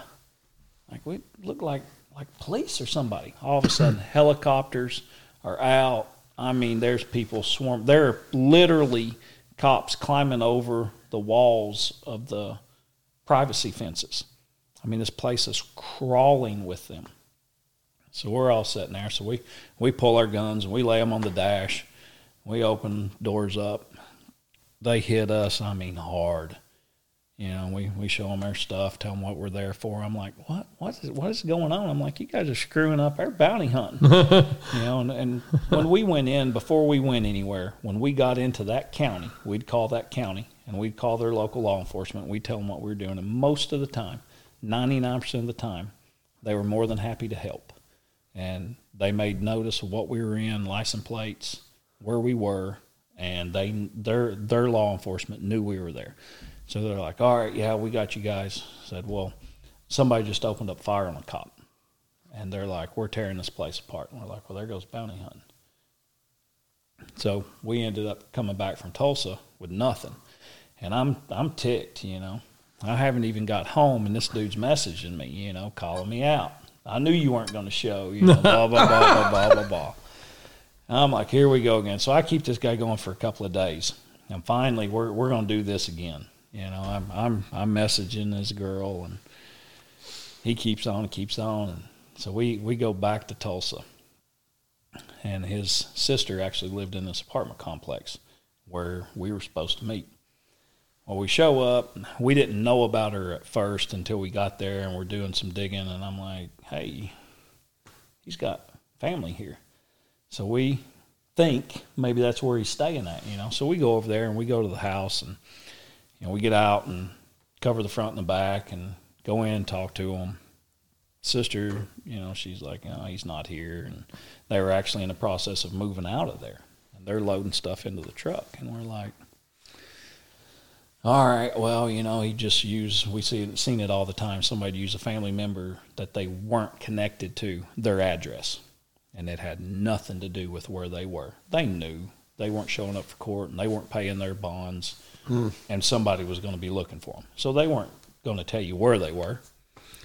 And so we're standing in the front yard talking to these people, and they're nice as they can be. And we're standing there and we're talking, and out of the corner of my eye, I see a city bus pull in. And I see this dude get off, and he starts walking towards us. And he's 150 yards away, and he just stops, and he's staring at us. I'm like, hey, guys, what's the chances? And all of a sudden, this guy turns and takes off in a full sprint. I'm like, shit, that's our guy. So me and my buddy that got me into this, him and I take off running. My buddy had drove up this time, and he didn't particularly like anyone else driving his truck, so the keys were in his pocket. Usually when we took a vehicle, no matter whose it was, when we got out of it, the keys went under the floor mat. So if anybody had to jump in that vehicle, they had keys to it. So me and my buddy, we take off, and we're hauling butt across this huge Section 8 apartment complex. Dude runs into an apartment. We hit this apartment, go running up. They're all standing there, and they're like, he went upstairs. We go upstairs. I come running around the corner. We're trying to go in tactfully. I mean, I don't know if this guy's got a gun or what, and we're trying to clear it as we go. And I get to the top, and I turn the stairwell, and this guy's standing by the the window. And I start yelling at him. He just bails out the window. Me being a little slow, I thought he jumped out the window. I can jump out the window. I jumped out that window too. If I'd have looked first, I would not have jumped out that window. But I jumped out that window. Man, I tell you what, the only thing stopped my fall was the ground. And it stopped it like that. I'm kind of hitting the ground. I'm kind of rolling. My buddy comes and almost kicks the back door open. I'm laying right there. He's like, "What are you doing? Get up. The dude's running." So he's like, "Which way did he go?" I don't know, man.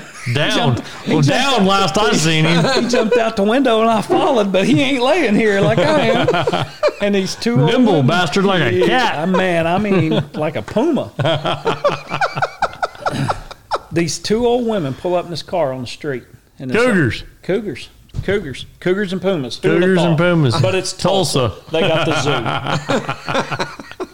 So this old woman, and usually anytime anyone, even in law enforcement today, someone tries to help you, bless their heart, whatever they say, don't listen to it. Don't listen to it. And this old woman, she says, "Are you looking for the guy running?" I'm like, "Well, yeah." She's like, "He went that way. He went up there to that trucking company and turned and went through their yard." Okay, lady. Thanks a lot. I go the other direction. And I mean, I'm running. My hamstrings are screaming. Actually, they quit screaming and they're like, "We're done. You can't run no more. You're going to walk." And I'm like, this guy did not go this way. I'm like, maybe they're right. So I turn around and I head back the other way. About this time, I pass the other guy. I said, "Hey, which direction have you went?" He said, "Well, I went to the trucking. There's a trucking company down there, but I didn't go around their fence." He goes, "It goes out to the highway." I said, "I'm going to go that way." About this time, here comes a car in, driving through yards. I'm thinking this car's going to run into us. I'm thinking this dude's done stole a car and he's going to take us out in this car. It's the third guy that was with us. He went to get my buddy's truck. My buddy had the keys in his pocket. Truck's locked. He couldn't get in the truck. So he commandeered someone's old caddy. That opens up a whole new. whole new. Think kicking in the doors is bad. So he pulls up in this car, and I'm like, "What are you doing in the car?" He's like, "What are you guys doing going in circles?" He's like, "I'm coming up here. I brought us a vehicle. I couldn't get in that one." I'm like, cool.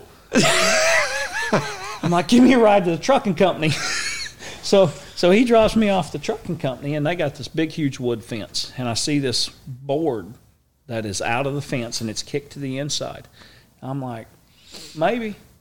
So I go over, I'm looking, I see all these scuff marks and shoe treads, and I don't know what this guy's wearing or nothing. I'm like, well, somebody ran through here. I'm going to tell you, I couldn't fit through the board. So I have to go all the way around. And there's a guy that works for the trucking companies out in the yard, and I hollered at him. I said, "Hey, did you see a guy come through here?" He had on a red sweatshirt. He's about 6'4", 6'5". I mean, big, tall, skinny guy. Had a backpack. I said, "Did you see a guy through?" "Yeah." He said, "He got in a black Dodge." I said, "He did?" He said, "Yep." I said, "That black Dodge picked him up." I said, "Really? Like a single cab, 4-door, what?" And he said, "No, it's a single cab." I said, You're 100%. He said, "Absolutely, dude. Happened right here." He said, "He about run over me, come through the fence back here." I'm like, this guy's got to be on his game, right? He has to have the correct story to go along. So I look up, and I see this truck pull out and turn on the interstate right there, and he's heading towards me, and it's a single cab black Dodge. And I said, so I radio my guys. I'm like, I got him. He's in this single cab black Dodge. They're on the interstate. I'm going to stop the truck. Well, I don't know how I'm going to stop the truck. I'm on foot. So I'm walking out there, and I just walk right across 2 lanes of the interstate right there, and I walk right out in the left lane. This black Dodge is in the left lane, and I hear my earpiece, but I can't understand what's being said. I'm looking at this truck, and it's coming at me. It ain't slowing down. I'm like, yeah, he's in that truck. So I'm fixing to unholster.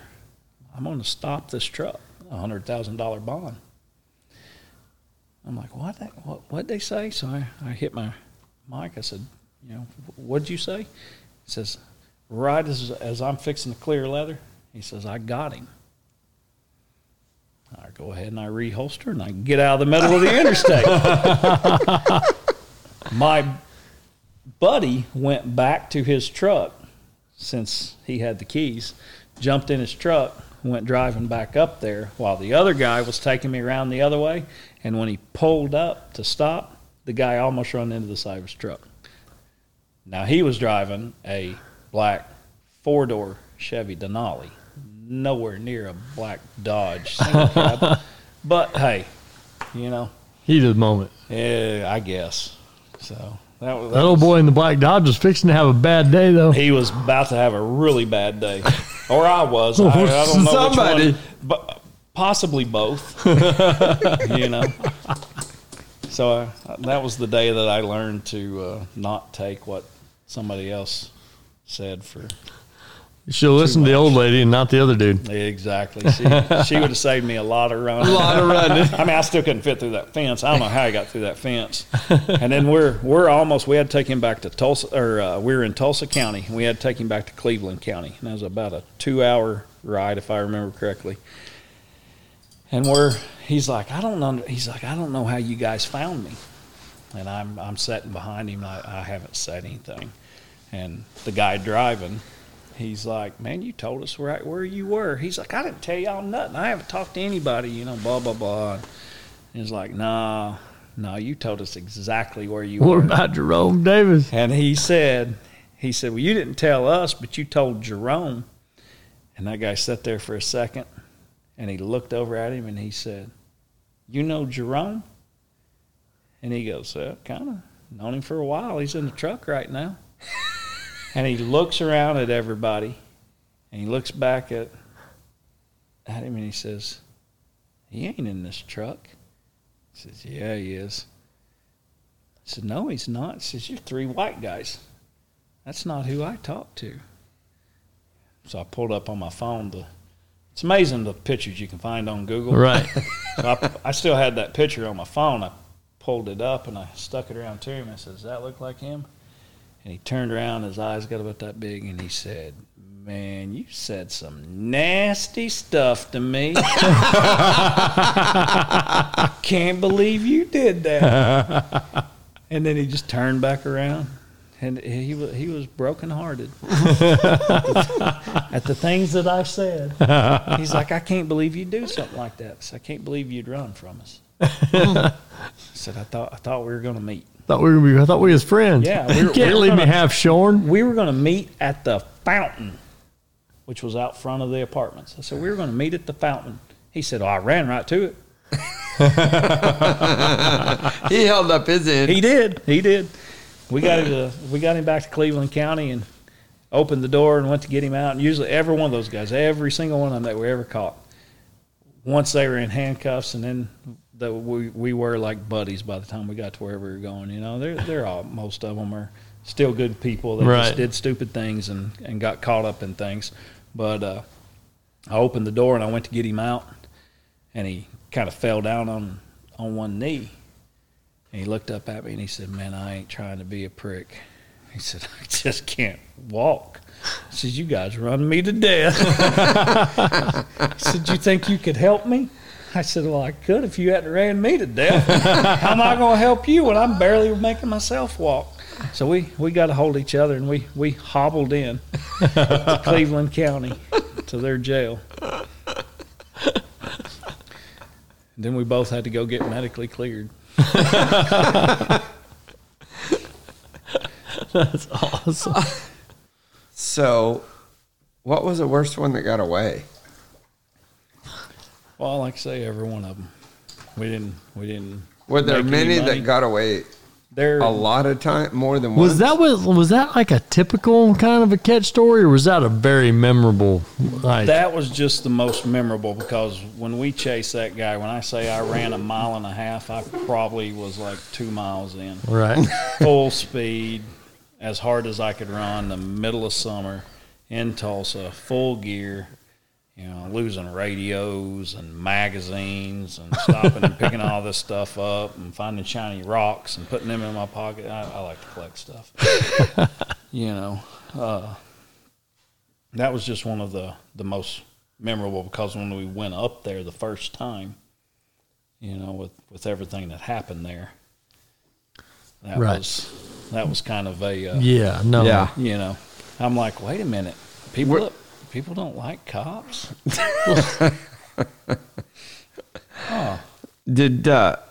Were there some guys that just kept getting away that were kind of wise to it, or most of them? I was only into it for 3 years before I moved over to law enforcement, so we had a pretty good record. By the time that third year rolled around, we had people all over the state that were calling in and requesting us. We had a pretty good track record. We tried to do all of our homework before we left home. So how does it? Who calls you? The bondsman? The bondsman. Yep. The bondsman. And the bad part about it, one of the reasons, I did it as a hobby. Go chase people. It's better than driving to football practice 4 days a week for free. You still get to fight people on the street, but you get to kick doors. Come on. You ever kick somebody's door in? I have, actually, yeah. Then you know the feeling. Yeah, it's hard to beat. Yeah. It's kind of like going in and marking 75. Mm-hmm. It's leaving you want to kick another one. Yeah. But we had a good track record. Like I say, we did all of our homework at home, and we tried to make sure that when we left, we were coming back with something. Now, sometimes it took a couple of trips, because the way it would work, if you write that bond and that person misses court, from that day, you have 12 months to get them back into custody, into jail, and get your money back. If you paid 12 months? 12 months. Really? So if they evade you for 12 months, you're out. Yep. Really? If they make it past the 12 month without getting picked up or getting arrested or you finding them, you're out that money that you wrote into the state on. So that state keeps that money. If you get them back, you get all that money back. And for some of the people that are more upstanding that might be listening to this, bondsman, as well as they set bail. Mm-hmm. Say they set a $100,000 bail. That bondsman's got to put up 10%. No, he puts up that $100,000. Oh, no kidding! But it's on paper. I don't remember the exact percentages, but if you want to be a bondsman, you have to come up with X amount of dollars. And if you don't have those dollars, say $50,000, you can get people that you can write under. You have wealthy people that have these bondsmen write under them, and if they pay in say $50,000 to the state, they can write on $250,000.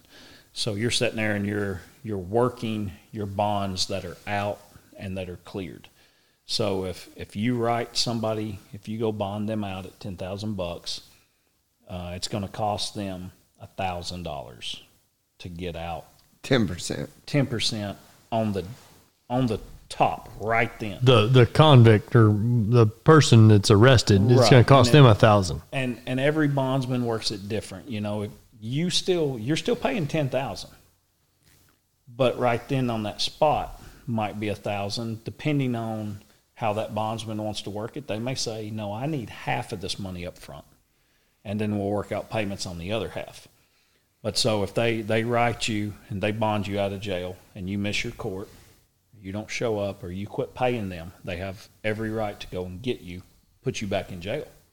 So if you've been out for 3-4 months and all you did, you showed up to court like you were supposed to, but you didn't pay your bondsman, he can go and get you and take you back to jail.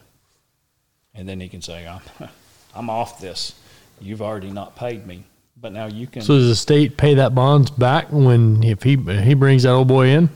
Well, that bondsman will keep that money that is on that. So that's how the bondsman makes his money, is off of that. But obviously, if that bondsman goes and and his reputation is bonding people out and going and picking that person up and putting them back in jail, well, that word's going to spread. So he's not going to get much business. Right. So what they do, if you miss court or you don't pay, a lot of times they'll set and they will check and they will wait for you to get arrested. If you're picked up and arrested in another state, if they find that you've been arrested, they can call that jail. They get a piece of paper sent over to them. They'll send that into the state. They get their money back that they wrote out on you because you were in jail. So they didn't have to pay a bounty hunter 10% of that bond, which is what they would be making on that bond. They didn't have to pay that to somebody to go find you. They waited on you. So for us as a bounty hunter, So if they hire you, it's just to save their butt. Like Yes, they're not making no 100%. money. Like they're not paying you so they can make. Well, any- they've probably already gotten the 10% down. right. Like they don't go bond someone else that can't pay them the 10%. Sure. So Right. they've got that money. They're going to use it to pay the bounty hunter, and then they're going to get their money back from the state, and that So then they deal's just- a wash. they They just- don't make their interest Right. They lost 90%. They will. unless they got more than 10% out of them, or they leaned something, or something. But that just seems like they're not. I just don't. Well, they're I'm not making- seeing the earning but- potential on well, this it's a business. 10% on all the people that don't run. yeah, It's a lot, and they can pull more than 10% off. It's not. It doesn't have to be 10%. Yeah, it can be whatever they set. They can say, "Hey, it's 10%, and you give me the papers on that car. If you run, I'm keeping the car." I mean, it can be. yeah. It's literally kind of whatever they want to set up, and I don't know if there's really any regulation part that says How much they can charge. Right, We might ought to get into the cow horse full contact bonds business. The bonds business, We know a Is- bounty hunter. good. No, I had to give up that license to go law enforcement, and in order to go back Which to is that, insane to me. They would go hand in hand, I would think. well, I Seem had like to give up conflict that. of interest. Yeah, Not really. That's what they say, because we have It's a just lot a of little resources. extra cash. I'm still chasing the bad guy. Just Yeah, gonna get I paid just get twice paid a little for more. it. Yeah, I mean, hey, we all got to work, right? Mm-hmm. But to give up that license, if I wanted to go back, then I have to wait 5 years from when I gave up my law enforcement. Before you go back before I and could bounty. go back to bounty hunting. Now, could you go back and be a PI? Nope, Really? 5 years. Wow. To keep my guess, I don't know. Nobody's ever actually told me Keep why. from but everybody loading just- up while they're in law enforcement yeah, and going and switching, flip flopping, and Huh. It's like being a damn non-pro. You got to sit up 5 years. yep. just like that. There's so many parallels. So what about when you first met Abby? She gone. She gone. She gone. Yeah. I mean, it's all history, right? Yeah, well, we don't know it. And if you don't learn it, you're destined to repeat it. The problem in schools these days, they're not teaching history. Yeah. That is true. And I sucked at history when I was supposed to take it. So it took you a year to get rid of the old girlfriend? She was hard headed. I mean, who could putting blame up her? with me there? I mean, have you met this one? Was she Exactly. drawn to what was she drawn to? I think she just liked the way I talked. But that's what she made fun of. Right. Women are. Are you weird. are you an only child? I am. I see. Why do you say like that? You got a problem with only children?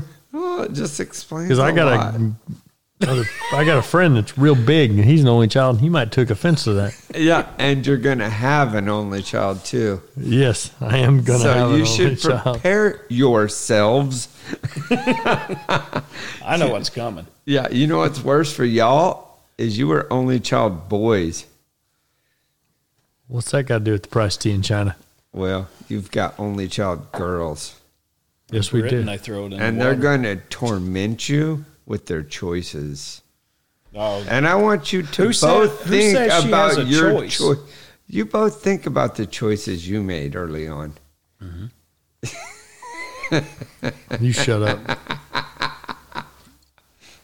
I hate you, Russell. have you ever seen a 338 Lapua Mag?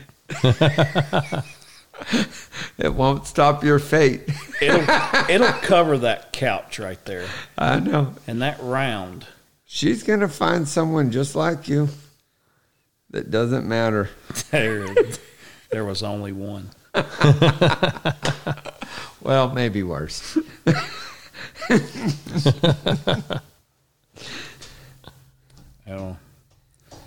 As bad as I hate to say it, if she can find one like me, It's bad enough. I'll go with that. Have you seen the people nowadays? Oh, my God.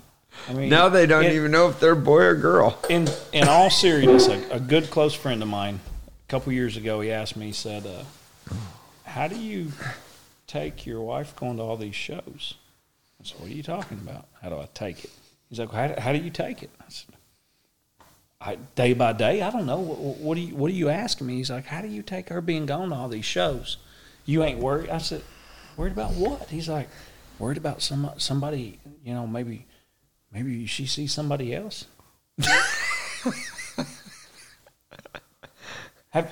Have you looked around? I said, if she's looking, that's why she keeps coming home.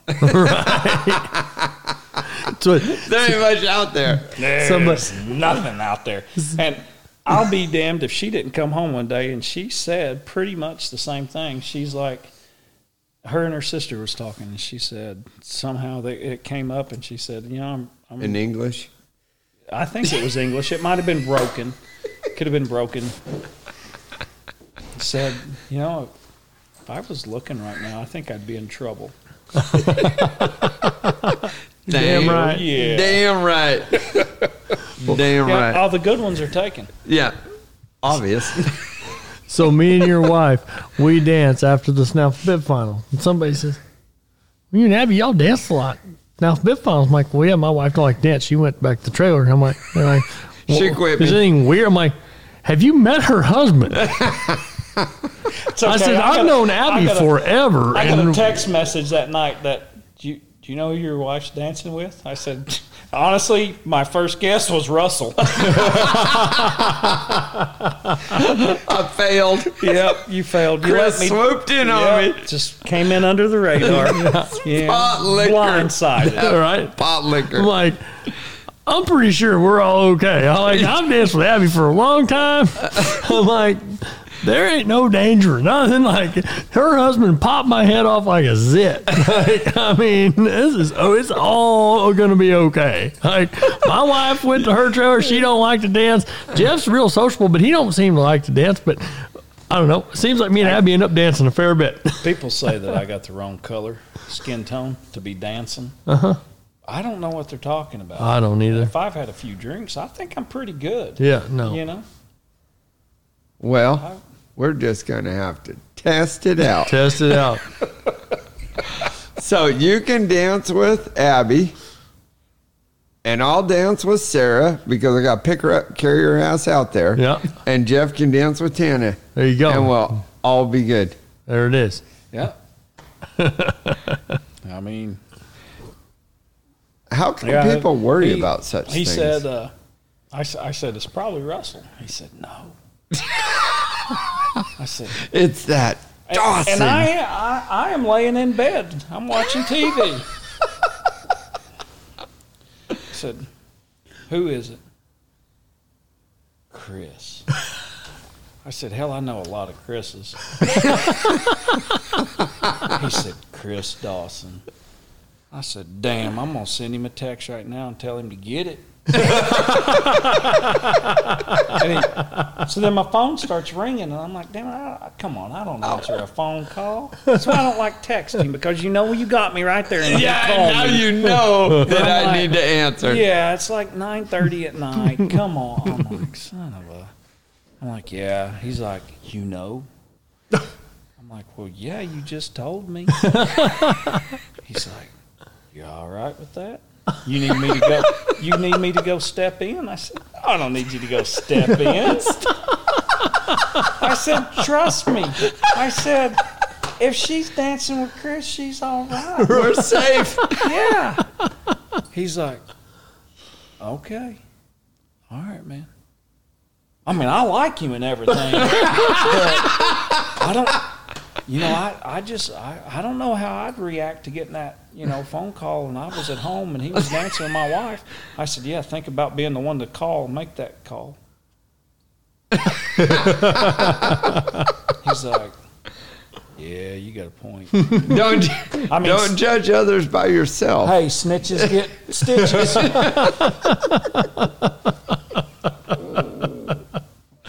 Oh my goodness, that's good stuff right there. And then she said something about the after deal. I said, yeah, did you have a good time dancing? Oh, yeah, well, I don't know. Said something about going on. I said, well, how's Chris? Is he all right? He was just fine. How'd you know? I know things. I know everything. Jerome told me. Jerome. Come on, Jerome. Jerome had been silent for a while. He actually got his Facebook shut off. He got hacked. Damn it. Jerome got hacked. Jerome, man. He'd never seen it coming either. My wife did. He caught a prostitute in Tulsa. Jerome did. Jerome did, yeah. Sent her a message and said she was advertising on her Facebook that she was doing private parties. And Jerome said, do you want to come over here to the Best Western? And she said, how much money you got? So Jerome Googled a picture of a stack of money and sent it to her. And lo and behold, 30 minutes later, party. Gotcha. Yep. And the best part was the look on the lady's face at the desk when we walked up. And I said, all right, I'm in full gear. Told her who I was, showed her my credentials. I said, I've got a really weird story for you. She's like, okay. I said, I'm looking for a skip. She thinks she is coming here to do a private party. Can I use one of your rooms? And she goes, you know how many times I heard that story? I said, she says pay up front by the hour. She did. I said, well, this isn't that big a skip, and if I pay for this room with the money I spent at Buc-ee's, God Almighty. I said, I'm not gonna make anything on this. I said, I promise you, this is straight up legit. She stood there for a second. She said, I tell you what.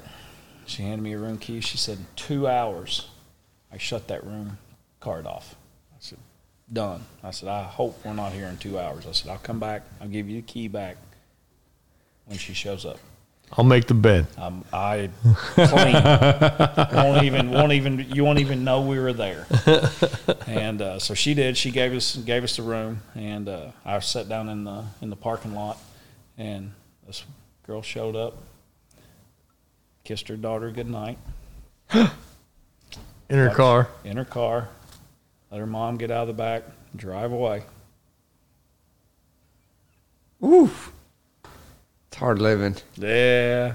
That was about the time when it was like, this is weird. I mean, she still went to jail, but this is getting weird. Yeah. So her daughter drove the car away, or her mom drove her mom drove. She drove there. Her daughter's in the front seat. Her daughter could not have been 6, 7, 8 years old. And her mom was with her. She pulls in. Three generations. Yep.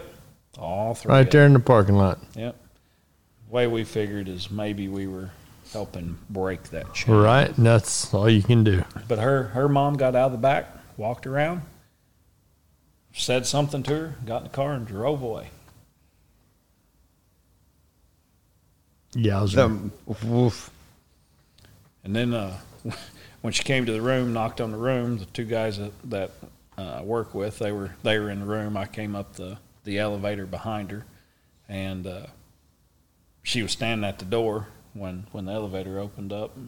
We were right by the stairway. One guy was in the stairway, one guy was in the room. I had the elevator, and she's standing there, and we put her in cuffs and told her, what was up. I said, "Now," I said, you have any weapons on you? And she goes, "Kinda." Kind of answer is kinda. I said, "I either have weapons or I don't." It's a yes or no. And she said, "Yes." I said, "Okay." I said, "What have you got?" She goes, "I got a couple of knives." Okay. I said, "Where are they at?" She said, "Well, I got two in my boots." And she had these boots that went up over her knees. Yeah. And when I say this girl was 4 foot tall, she was probably pushing 3'6". The tiniest thing you've ever seen. Were you going to charge her to go up on you or what? Oh, well, you weren't going down. For sure. She wasn't. So we take, and I said, "Well, I'm gonna pull your boots off." So I pull her boots off. 3 pocket knives fall out of this first boot. Just regular folding pocket knives. Right. That's kind of weird. All right. She goes, "Well, you going to get the others?" "You got more?" She goes, "Yeah, my other boot." So she picks her foot up. I pull the other boot off. You ever seen Crocodile Dundee? She's got one. That's what was in this other boot. That's not a knife, mate. Hey, mate, that was a knife. I said, "What are you doing?" Was she a Sheila? I don't know. Oh, okay. We only had 2 hours, and she waited like an hour to get there, so we had to, get out of there before they charged me. I said, "What are you doing with this?" And she goes, "Do you know how weird the people I meet?" Touche. Stupid question. Anything else? Nope. It was a long pause, but it's good for me. We're going to keep you handcuffed till we get there. Picked her up, set her on the center console because she couldn't sit in a regular seat. Little feet was back there. Yeah, wouldn't have been safe. Put her on the console and took her on. It wasn't Tiny Tina, was it? Tina was not her name. Oh, that's good. No.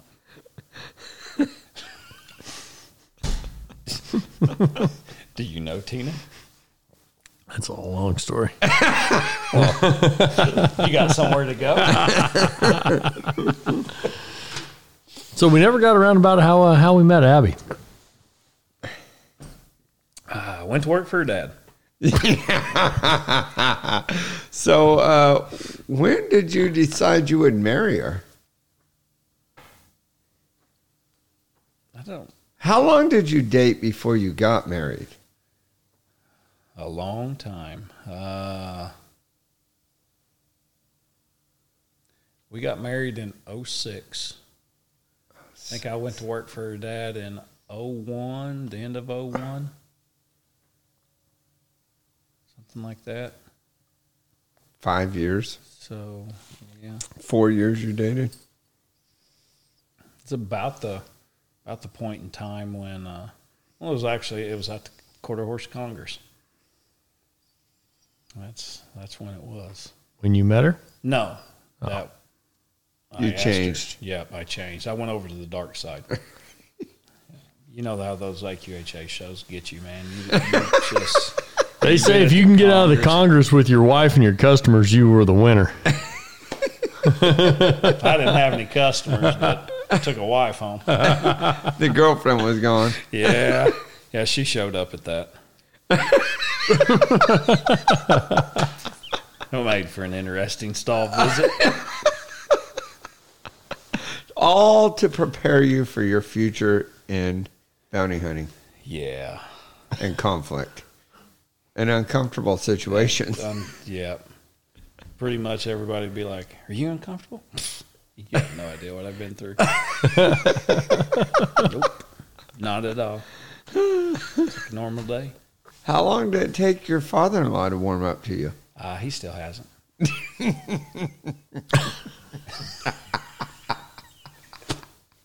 That's not accurate. He would probably lie and say that he has, but A month ago. yeah, There's nothing like a granddaughter to warm a father-in-law's heart, though. right, yeah. That's what I found anyway. I don't know. So you asked her to marry you at the Congress? Yeah. Did you ask him first? Nope. Fail. What was his thought? Hey, There's a fail there.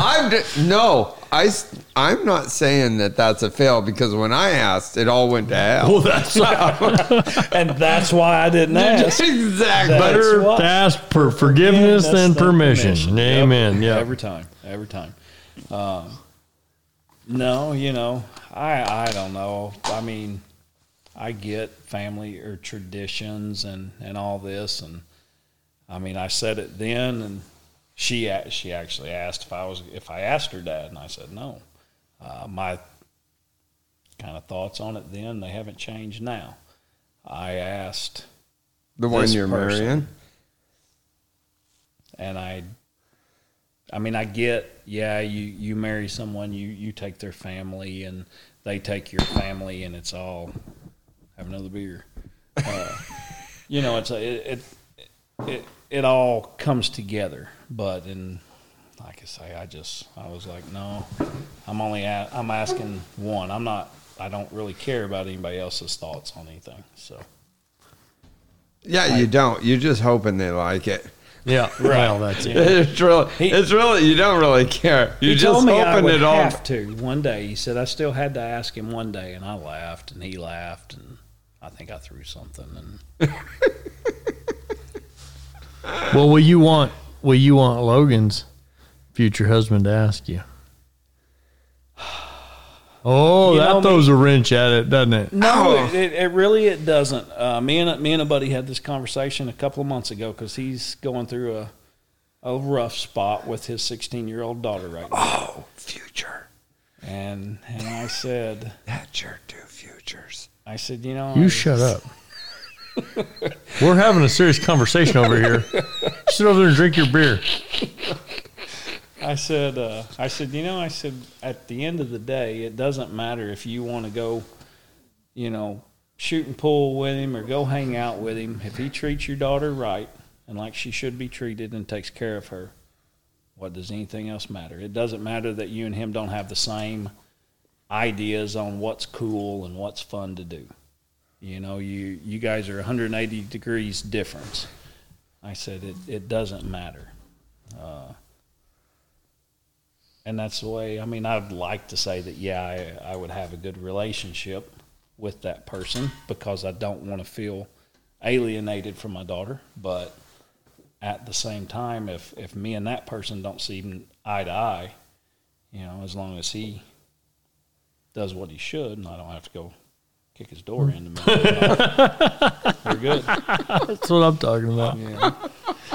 Yeah, I asked Sarah's daddy, but I felt bad I didn't ask her brother, and she's got a brother too. But then it's like, well, Dad, how many people I need to go? Why would you ask the brother? Well, I don't know, and I think it was kind of an afterthought, really, because I know that my mom had brothers, and when her and Jim got married, I think that Jim had talked to her brother, but I don't know if her. Grandpa would have been gone by then, but it was like, well, son of a gun, I got one yes, I got two yeses. I'm like, son of how many yeses I need to get? But you want to know, right? Well, that's what? it. Yeah. And Just tell keep that person to jump off a bridge, or right. That's it.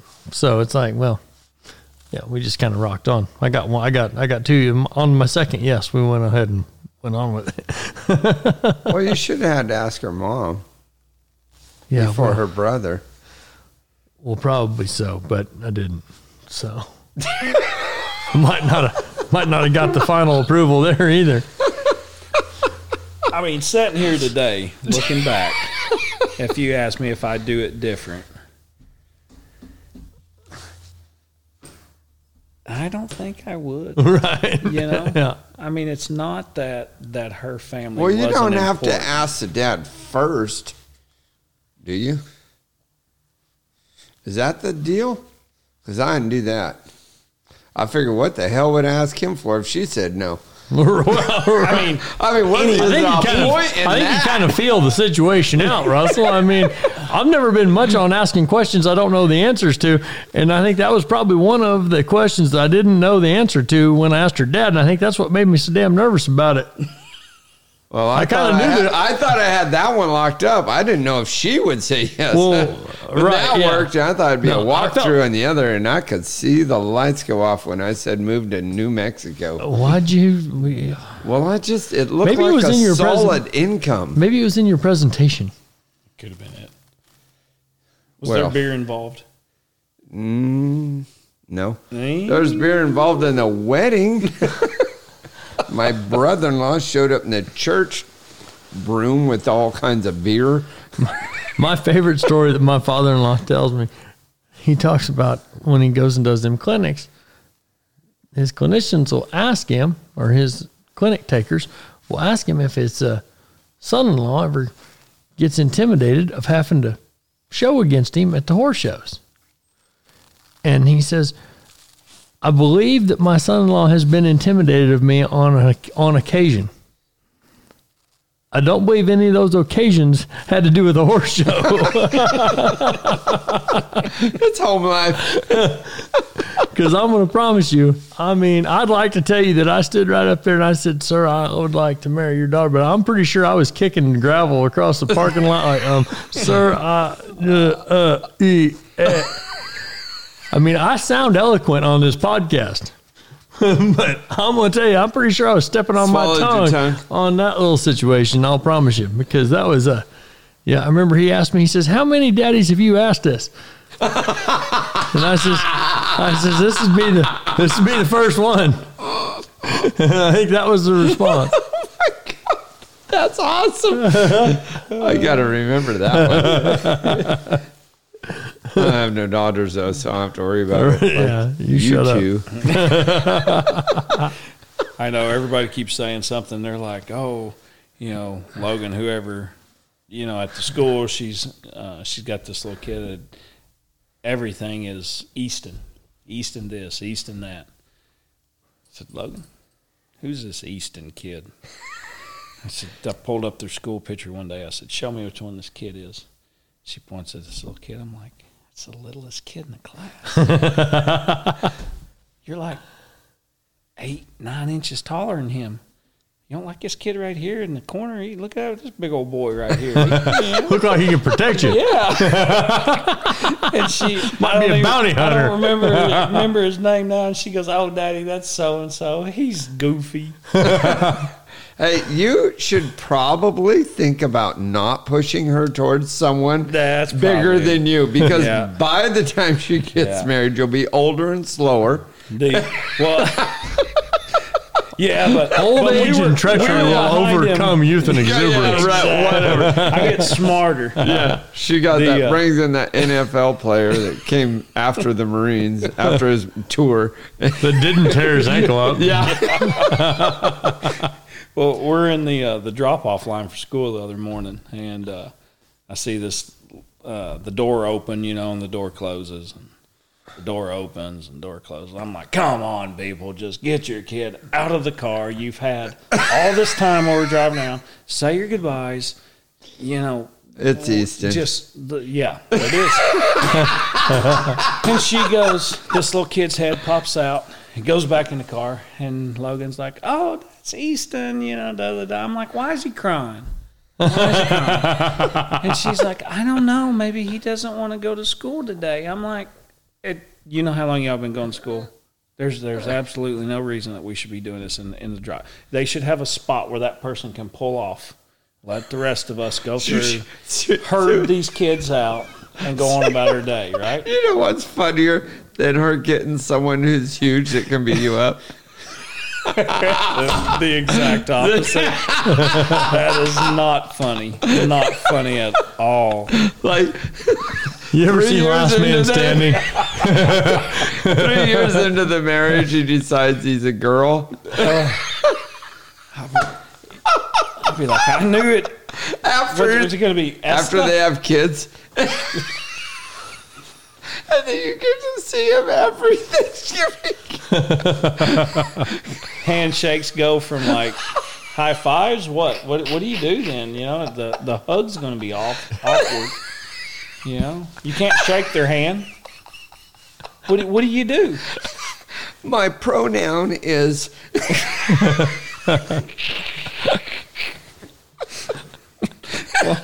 But this kid, I'm like, really? This is this kid you're always talking about? And she's like, yeah. I'm like, well, his mom drives a Honda Civic. And she goes, yeah. They don't have a race car. So that's right, you know. I'm back there kind of pedaling that Charger, you know, that 500 horses, kind of, you know. Hey, come on, let's go. Then I realized it was Dad. I'm like, oh. I understand. Oh my God! Do you have a whole? There's just opens a whole new world of disappointment for me. I'm not letting mine go to school. I think the only people she's going to meet are the ones I put her around, and they're going to be derelict heathens. But whatever. Well, see, I thought that at first too, and then I thought, do I really want to be the one picking these people out? Yes. Yeah. Choices, and every son-in-law's in. No, I can't say that. Jackass. No one likes their son-in-laws. You hush. No, they don't, and you're going to hate yours. I'm sure I will. Everyone likes their daughter-in-laws. No one likes their son-in-laws. I don't even know. I can't imagine how bad it's going to be because I can't make it up. What's going to happen to you two? Because as crazy as the world is right now, just imagine in 18 years.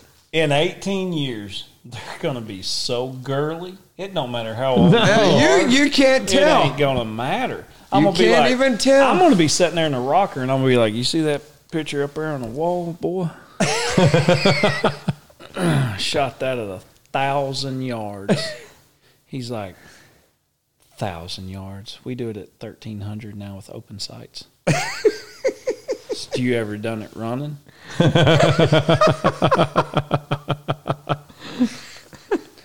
I made Logan a necklace, and she found it the other day. I don't know if she still got it. I told her to wear it to school and show it to this Easton.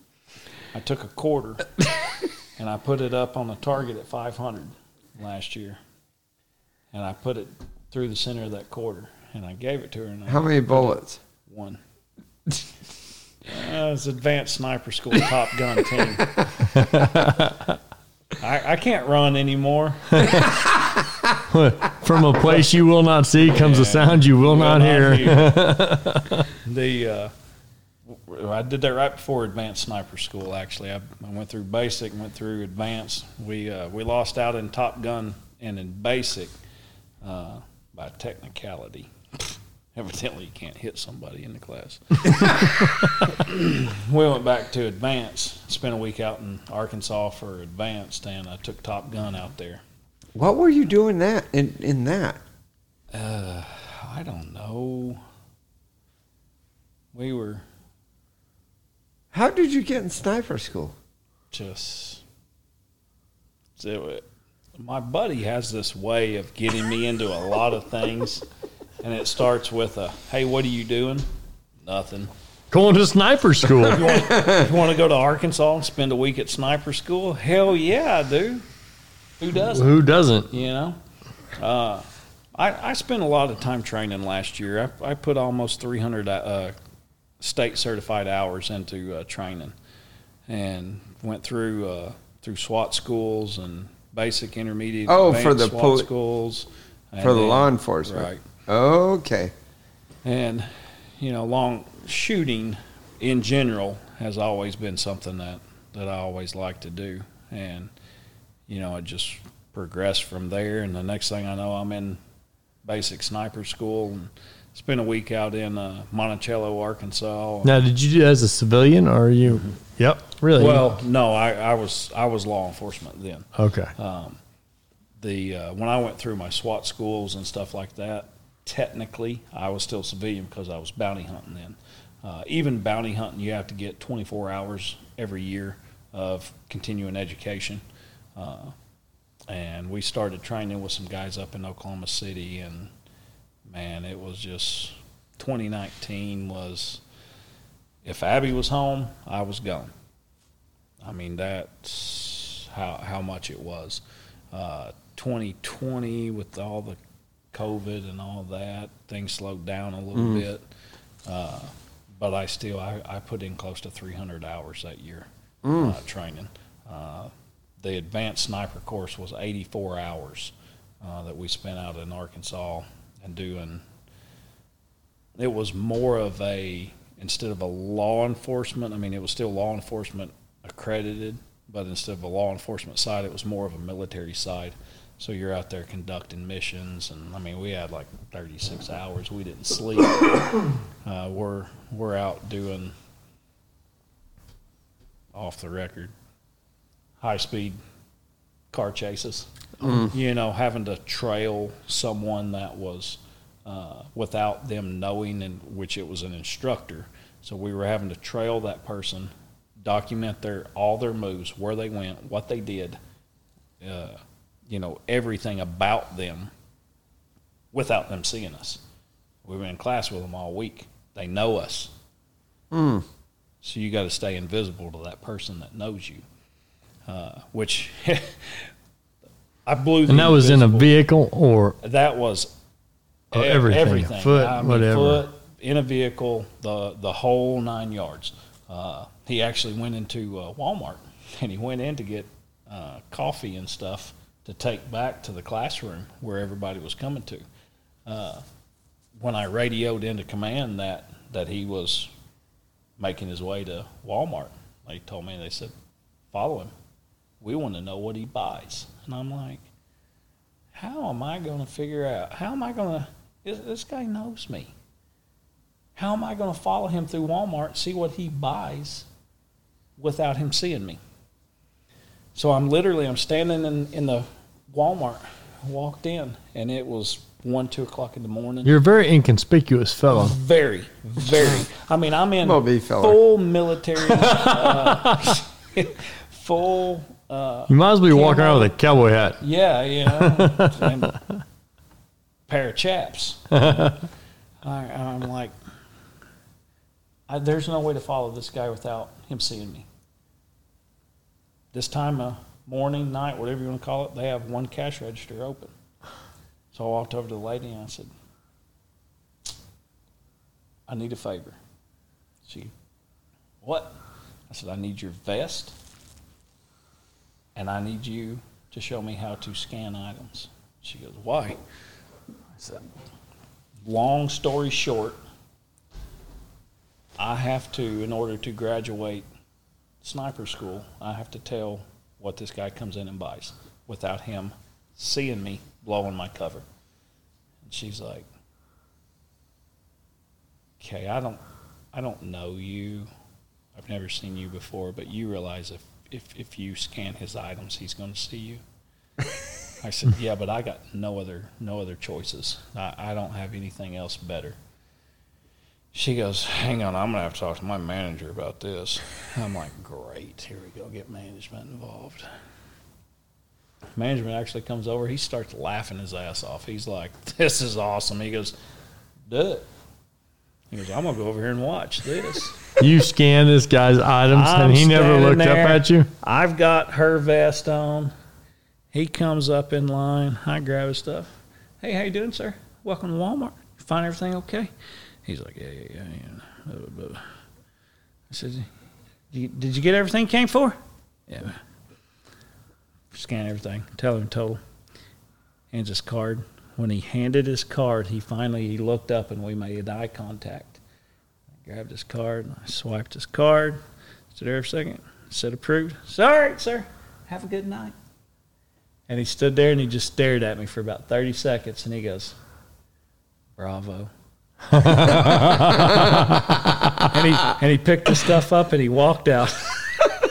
I get back to the truck, my buddy, because they run 2 guys to a gun team, and my buddy that I've done all this stuff with all along, he's sitting there and he's just dying laughing. He's like, I don't know what happened in there, but they told us to come back to headquarters. Let's go.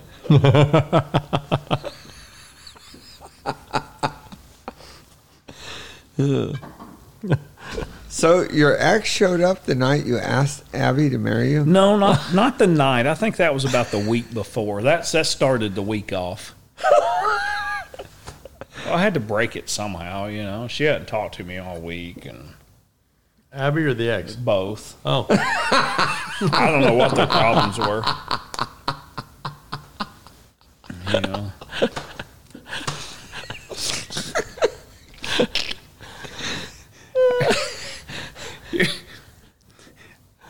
All right, what makes this even better is that about 3 weeks ago, Abby got a message wanting to take a lesson.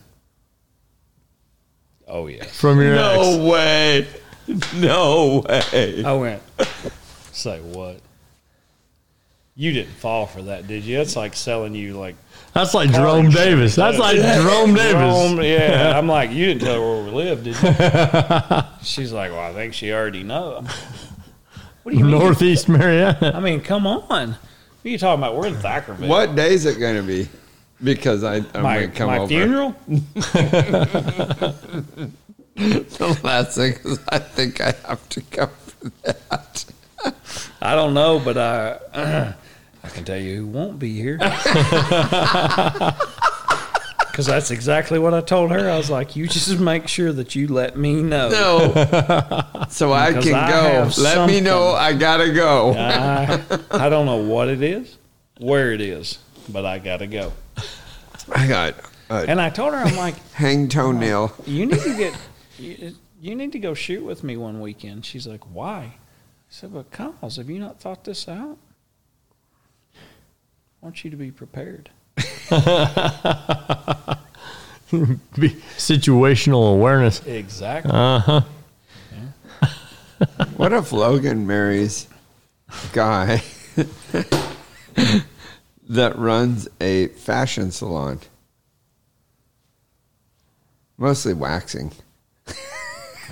I can tell you whose business he won't get. You'd bleed to death.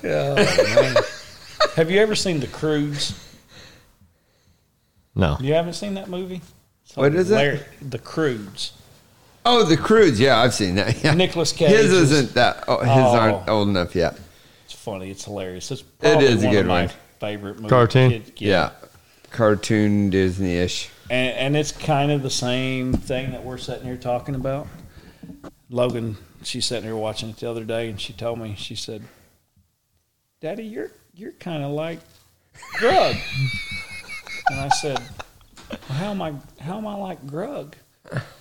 You know, I'm trying to be funny because he has this little deal where he's trying to come up with things that rhyme with Grug. And a couple of things do, and a lot of them don't. And I'm like, does Daddy rhyme with Grug? What? She's like, no, you got a big old belly. I'm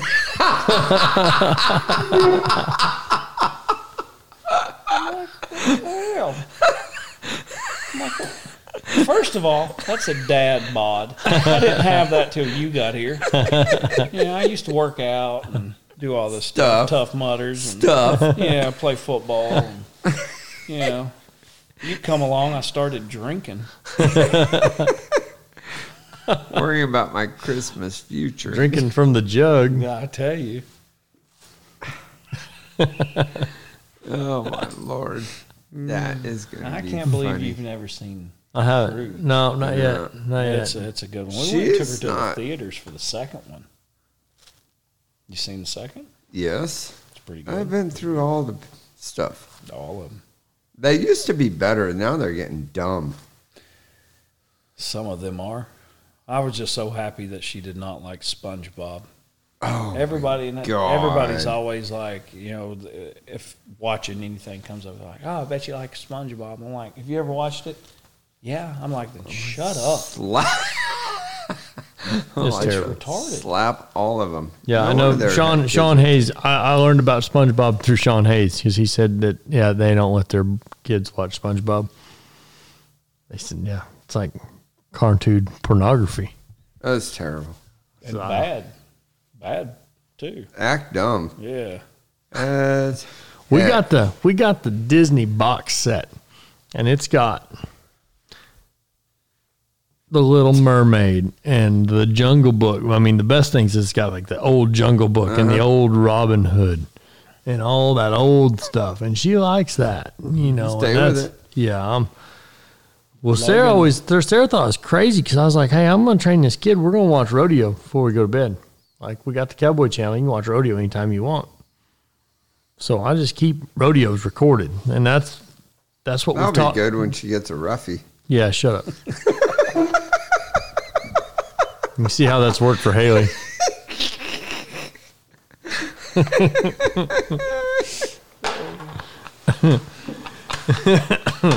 So we watched the rodeo. Well, then I'm gone. I went to Abilene to the cutting. So I was gone 4 or 5 days. I come home. She says, well, I don't know what I kicked the rodeo on, and she's being a little restless. And she said, and Mama says, well, we've been watching a Disney movie at night before we go to bed. I'm like, well, You're ruining my training. that's it. I mean, I says, I've put a year and a half in on this deal and got her pretty tuned up where, I mean, she's in on this rodeo deal, right? I mean, like you put a movie or something on and she'll go to squirming around. She don't want no part of it. You put that rodeo on, boom. She lays right there in the crook of your arm, drinks her bottle, ready to go to bed. And so now we've done busted training up. Now, I will say that she usually only makes the bronc or the bareback riding and the steer wrestling is what she watches the most. And then Well, and then she's out. And so It's kind of like me. she's got her little inflatable horse. And so she gets on her inflatable horse. But just watching the bareback and the steer wrestling, she rides this sunbuck for about 3.8 seconds and then she bails off of it head first. And I mean, just leaves her feet. I mean, she's gone. I'm like, we're going to have to start watching something where they stay a horseback a little longer. You got to get some more of them performance events on that Cowboy Channel, Patrick. Jeff Matters, if you're listening. Cowgirl. Yeah. Cowgirl. We need some more performance in the prime time. Hilarious the other day when I see that that's not his granddaughter, that's his daughter, and he's tired of people calling her his granddaughter. That's what people say about Hadley, too. I was going to say, Yeah. case in point. All of us late bloomers. So we get done bounty hunting, and then we get to the... We haven't really gotten through the meeting. Well, we got to... You keep veering off and veer back. See, we keep getting a little more each time. Don't push too hard. I'm pushing for the lesson. So we get done bounty hunting. Did you end up going over to the law enforcement side, or just you did? And then what? Had to So quit it. what? Had to quit the bounty hunting to go. Right? No, absolutely. Yeah. I wrote in a letter to the state and told them I was turning up all my license and I was going law enforcement and started working for the sheriff's department here and kind of it's been it for the last going on 3 years, actually. Yep. Are you still on the sheriff's department here? Oh, no kidding. Yep. Very What are cool. your hours on that deal? Whenever I go, that's the good part. It's all. How you on me. manage that? I just say You're a temp? Or how do you have varying hours? So my status with them is technically a reserve, is the way it's worded. So, but I don't have. I mean, there is a limit on how much I can work, but I don't. It's not more than you want to work. Yeah, Yeah. exactly. So when I went over to them, I didn't want to be a traffic cop. I wasn't going to sit there and write somebody a speeding ticket for 5 mile an hour over. And I could see you being one of the super troopers. yeah, actually, that's what pushed Motorcycle me. The cop. new one come out. We were still bounty hunting. We lost a skip in Oklahoma City. We went and watched Super Troopers 3, and I'm like, dude, I'm sorry, guys. I got to go. And, I mean, to this day, they still call me Farva. I drink a liter of cola, and it's out. Who wants a mustache ride?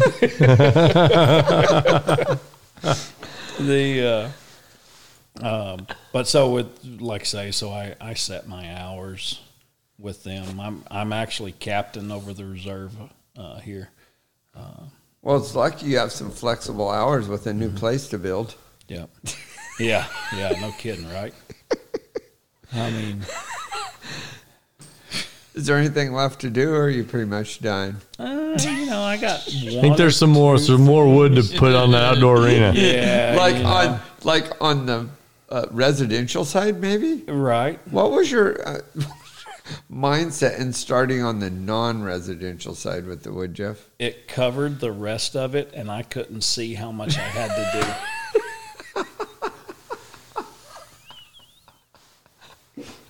It's great from here. And I was trying to block a lot of the dust from getting on my charger. I mean, she waits until that wind's coming out of the northwest, and then she runs down here and fences. I'm like, The charger. I just washed it. Just washed it. Why do you need to go fencing right now? Why don't you park it on the other side?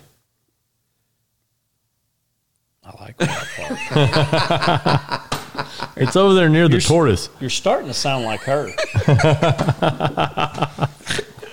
Because I back in, and I don't have to worry about dinging my door on anything. I'm a little anal when it comes to my car. Just a little bit. And your motorcycle. Yeah, not as much as I am my car. What kind of motorcycle? It's a Honda State Line 1300. Went to buy a Harley.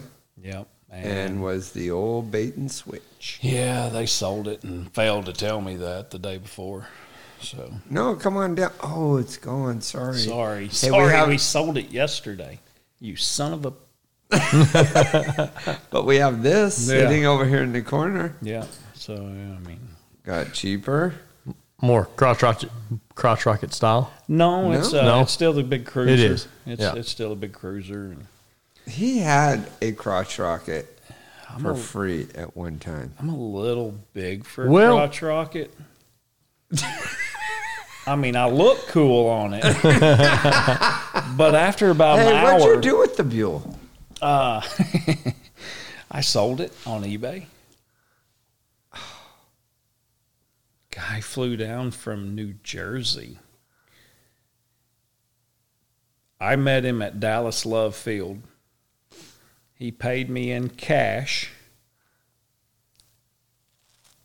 And we worked out a deal for the helmet because he drove it from Dallas Love Field to Florida to stay at his sister's for a week and was then driving it from Florida to New Jersey. What are the chances He of was- him having a head that fits that helmet? Well, not very much. Not trying to be mean or anything, but I don't fit a crotch rocket. Danny DeVito showed up to buy my crock.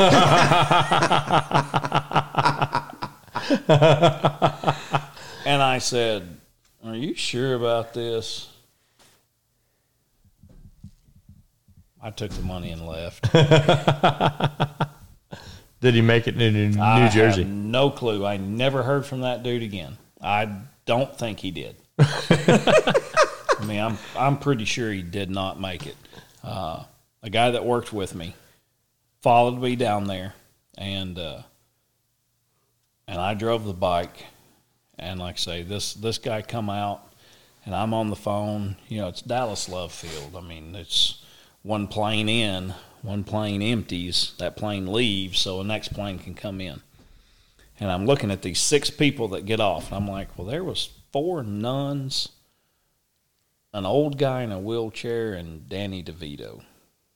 Please be one of the nuns. So I'm sending a text message. I'm like, hey, I'm out here, you know, the other day. He's like, yeah, I just got off the plane. I'm like, son of a gun. This is one of the, this is, no. Not a nun. This is not. There's no way. So he's looking around. I'm like, oh my gosh. He ain't going to buy this bike. So I start to get mad, you know. Go to emotion. He's got cash money in a backpack. I'm like, are we doing a drug deal? Because that's what it feels like. Yeah. He bought the bike. And like I say, he told me all that. I handed him the helmet and I said, good luck. And I jumped in the car and took off before he could change his mind. Wouldn't be the first person you got on their first bike ride sent to the no, hospital. No, that was all his fault. Is this the boy with the broken collarbone? Mm-hmm. Yeah. Uh-huh. Mm-hmm. Yeah, I tried to get him to come here tonight. Oh. He wouldn't. Something about we weren't friends anymore or something. I wasn't really listening. But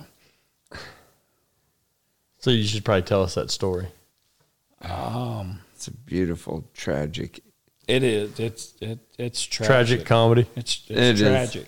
Awesome. You know, I mean, Tragedy. he goes and he buys his dream bike that he's had ever since he was a kid, and drives up from Texas and has it in the back of his truck, and we help unload it, and he rides it out to our old place out east, which was about 6-7 miles from here. And it is a Ninja.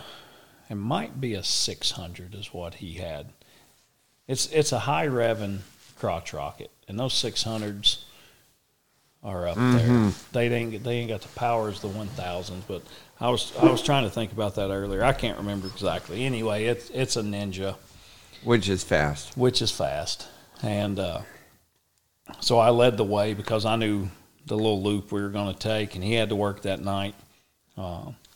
Or just out cruising and taking side roads and just cruising. And as I go into a curve, my eyes kind of come this way across my mirror, and I see his bike go from left to right across my mirror. And I look to this mirror, and I see his bike go that way. And when I look behind me, I see his bike go off the road, hit a culvert, plastic go flying, and him go flying. And I'm like, son of a bitch. I'm usually the one that wrecks or does something stupid. So I turn around, I get my bike turned around, I go back to him, and he's sitting on a culvert. And he's just sitting there. I'm like, all right, he's all right. And for the sake of this conversation, we'll call him Dave. So I flip my face mask up. I'm like, Dave, you all right? He doesn't really say anything. He's just sitting there. So I kick my kickstand down. I go to get off my bike, and I let go of it. Well, it goes to fall in the dirt, soft dirt, side of the road. So I stand it back up, you know, I'll go a little farther. I'm testing the ground, trying to find a spot, and it just keeps sinking. Dave, you all right? And I see him kind of twitch, and his shoulders draw up, and he just slumps over. I'm like, son of a gun. He's a good friend. He's a good buddy. He's one of those guys that, you know, if anything happened, he'd be the one you'd call, and it wouldn't matter. He's there. So I'm like, oh, screw it. It's either going to fall over, it's going to set, Jump off my bike. I run over there, and I kind of get him, and I set him up, and he's having a seizure. So I'm calling to him. I'm like, Dave, y'all just chill out here a minute. Calm down. And he reaches up and he grabs his chin strap and he starts pulling on it. And he's a big old dude. He's a bigger dude than I am. And he's like, I've got him around the shoulders, but my hands are barely getting a C grip. And I've got a hold of him. I'm like, dude, calm down, calm down. Just chill out here for a second. And he's like, get this helmet off of me. I said, man, I don't know if you got a neck injury, a back injury, just calm down. And he starts flipping out. So I end up wrapping my legs around him, getting him in almost like a chokehold from behind. And the only thing I can do without putting my arm around his neck and choking him out is I got my legs wrapped around him, my arms wrapped around him, and I stretch him out so that he's just stretched out. And I'm yelling at him now. I'm like, just stop. I'm like, of all the things that we need to be doing right now, fighting on the side of the road is not what we need to be doing. And he's like just freaking out more. I'm using everything, and I'm starting to lose a grip. I'm like, all right, dude. So I reach up and I grab his chin strap and I just rip that thing loose from the side of his helmet. Pull the strap off, and this hand grab his helmet and just rip it off. I probably just killed my buddy. He's got a neck injury, brain injury. I just finished him off. And as soon as I got the helmet off, he started calming down, chilled out. So I got him sitting there.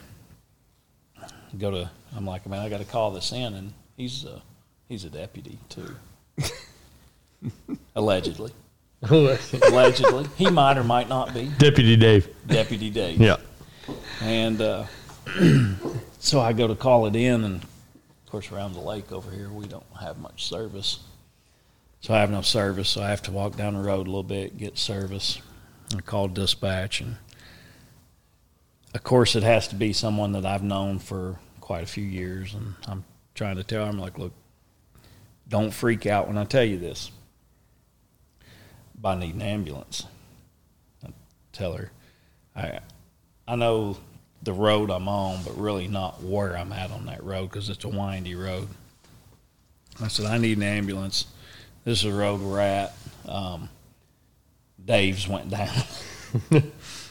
We had like Ardmore, everybody in this county, OHP. She put it out on the broadcast. Oh, shit. Pretty much. Oh, shit. Deputy needs assistance. Right. So, we got Gainesville requesting permission to cross the river. And I'm like, well, shit, we're hungry. Bring some LTAP.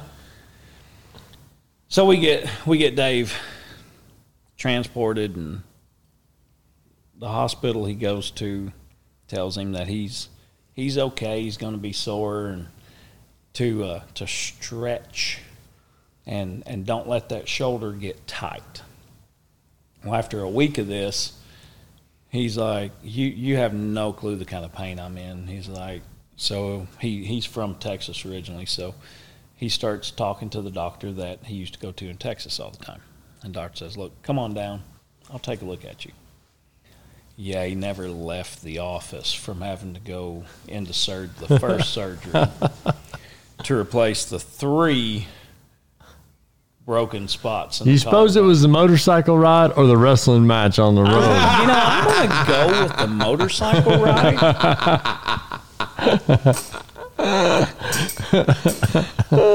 Because in my narrative, I used only the amount of force necessary. So I'm going to go with the motorcycle ride. I got you.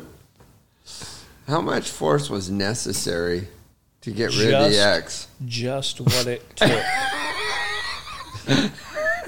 And start with the Now lifelong commitment.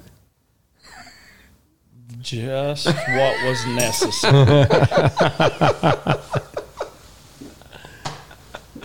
Well, what about all this defunding of the police? Have you guys had to run into any of that in this country, in this part of the world? You know, I don't have a lot of friends, mainly because I really don't care. But there's not as much of it here, but at the same time as there could be. You take people that are poorly paid and poorly trained. Most of these smaller departments are short of funds. They can barely buy the units that these guys drive. And they can't spend the amount of money that it takes to go to some of these trainings. I mean, the average training that I go to will cost me $350 to $400 a class. And that's for that class. That class may be 8 hours. Maybe if I'm lucky, it's a 2-day class, and it's 16 hours that I get credit for. You're not taking into account the time that I'm gone, the travel expenses, you know, all that with it. And you're doing that out of pocket. You're doing that out of pocket because these smaller departments don't have the money to pay for that. I mean, a small department could be like our department, 10 deputies, all right? 10 deputies. Let's just say they have to statewide mandate 24 hours a year, continuing education training. All right, to get that 24 hours, let's just say that they get a break cut and it's $500 a deputy to get those 24 hours. That's times 10.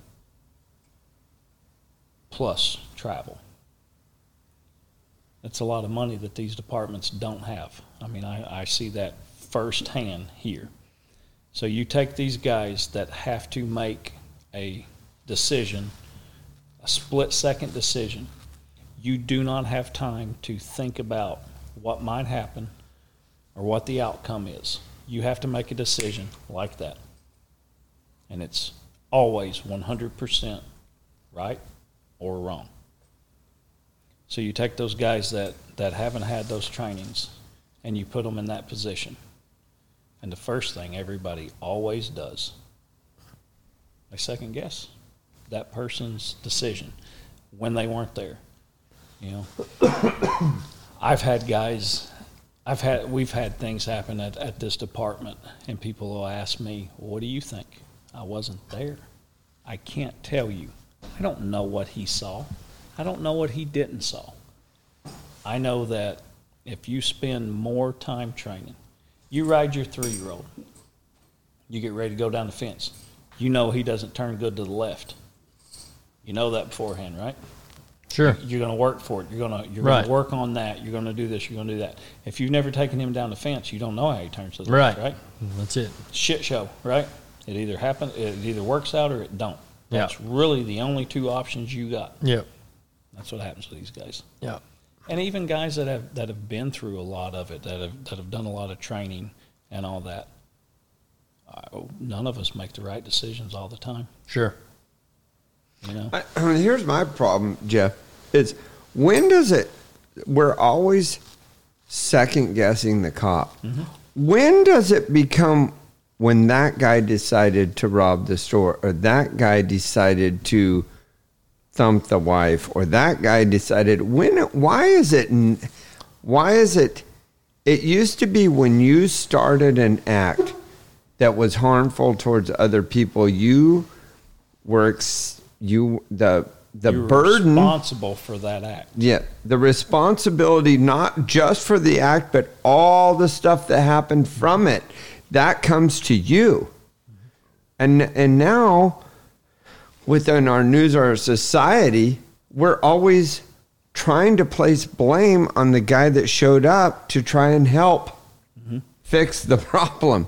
The bad part, the starting spoke in the whole circle of tragedy came from someone doing the wrong thing. And that guy's not held accountable anymore. Now we're held accountable for how we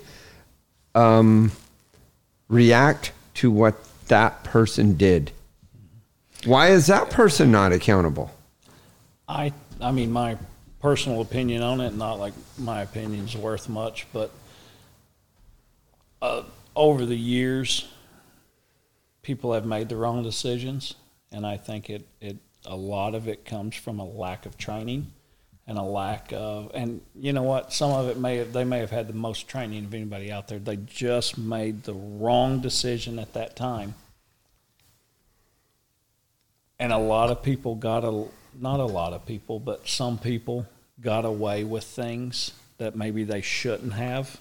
And if they'd have been held accountable for their wrong actions too, your wrong and my wrong don't make it right. I mean, we've heard that all of our lives, right? Two wrongs don't make it right. Mm-hmm. But it's almost like it used to be, if you wore that badge, you never made a mistake. And there was a lot of mistakes. And now it's like it's almost flipped. It's flipped. And no matter what has happened, you have to prove without a shadow of a doubt that you were 1,000% in the right. Is it the other thing that worries me is that they're making it harder and harder and harder to be a cop. Mm-hmm. So they're going to have to relax the level that it takes to become a cop, and therefore getting people less able to handle the job and that's already make happened. More mistakes. That's already happened. Yeah, that's what I'm saying. I joke about it. The guys that I work with joke about it. I like to think that our higher ups in the sheriff's department think highly of me, and every time a position is opened, it is brought to me to come on full time. And the joke is, I can't take that pay cut. Like, you don't have a job. I'm like, exactly. And I can't take your pay cut to do that. When you pay peanuts, you pay that guy that you're trading out training for a load of shavings a month. Does he give you the quality training that you guys would give? Mm-hmm. No way in hell. That's the same thing. Well, with pay comes dignity also. Yeah. And so if there's no pay in it, there's no dignity in it. So who's going to take that job? I mean, not the most qualified. There's a few people that will because of their love of law enforcement, but that group just shrinks mm-hmm. with less and less pay. Yep. I used to always say, and I started off this way, I didn't care if I had money in my pocket or not. I could care less. I was like, I don't care about money. Money, I could care less. Unfortunately, I don't care what anybody says. Money makes the world go round. If you ain't got it, you ain't going around. You stuck over there on the side. Have I had to change my thought? Yeah. It just comes back to you're not going to get the best person. And if you have one of those people that can work for that little of pay, I mean, it's sad to say that 6-year deputy at our department barely made half of what I made at the last ranch that I worked for. I was a ranch manager. Now, granted, I've been there 15 years, but he makes half of what I made. Life and death. And I just showed up and built fences. Yes. And he made those calls.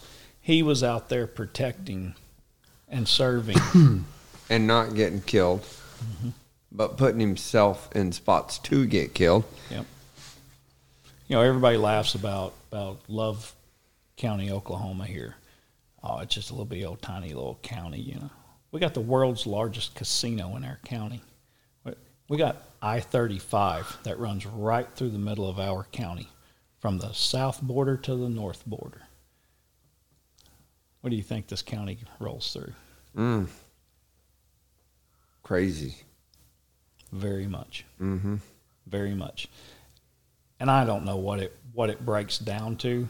I know what the other departments around us have offered. And I'm like, you guys make how much? Not that you shouldn't be. When you pay that higher amount, you get better quality. That's how you raise everything up. That's how you get everything. But I'm like, how do these guys, no wonder you can't keep nobody. And no wonder you have somebody that when they have to make that split-second decision, they don't know what to make.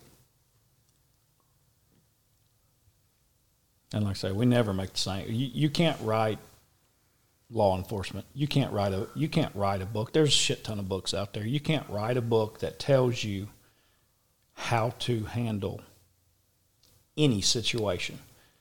I mean, every traffic stop that I've ever been on has been completely different every single time. And it has never went the way they told me it'd be in the academy. You know, just interacting with people. You know, some people don't mind. They admit, right? Yeah, I was speeding. You know, I mean, I stopped a car from doing 37 mile an hour on the interstate one night, who almost ran into me. I had to pull onto the side of the road to get him to go around me. There's 2 lanes. It's 4-lane highway. Speed limit 75. He was doing 37. I'm like, what's going on back here? So I start slowing down. He's just driving 37. I'm driving 35. I'm like, holy moly, is this guy ever going to catch up to us or what, you know? And then he almost rear ends me at 37 miles an hour. So I'm thinking he's intoxicated. Nope. He cussed me from one end of that interstate to the other end because I was doing 35. I said, yeah. I said, you know, when I got on the interstate, my back radar said 37. I was trying to figure out what was going on, you know. And I said, he had his right turn signal on the whole time. And where we were on the interstate, there was 11 miles before there was an exit. So I knew he wasn't turning somewhere right there. Which, okay, sometimes you leave a turn signal on, right? You merge over, whatever. Does your new vehicle not beep at you? Mine does. Can't shut the damn thing off. I'm like, dude, I'm just doing my job and trying to see what's going on with you. Why are you driving 37? 'Cause I don't feel like I need to do 75. There you have it. There you have it. What do you say to that? I didn't see a minimum sign on this highway. I said, press real hard. There's 3 copies. And there is. But, you know, it's just like that. You deal with different circumstances every single time. I'm a team leader for what we have set up as a tactical tracking unit. If there's a pursuit and they bail out in their county, we've been called to other counties to go and assist escaped convicts, you know, just different things. I mean, they'll call us out from a lost kid over on the lake. You know, that's the biggest thing. When I got into it, I said, I want to do something that makes a difference. I don't want to go sit out there and write speeding tickets. I speed myself. You know, I got asked, why don't you write more tickets? I see you pull a lot of people over. Well, I pull them over for their speed. How am I going to write them a ticket for driving the same speed that I drive? I'm not a hypocrite. If they ain't doing anything else other than driving fast, Right. you know, have a good day. A lot of bad people out there. Yeah, you know. I said, but I wanted to do something that made a difference to it. And when we started this, I went to Arizona, spent a week out in Arizona with Scott Donnellan. Scott Donnellan taught the Marine Force Recons how to track. I think this year was going to be his last year of teaching. He's got to be pushing 90. Oh, geez. This man, he, like I say, he's been around for a long time.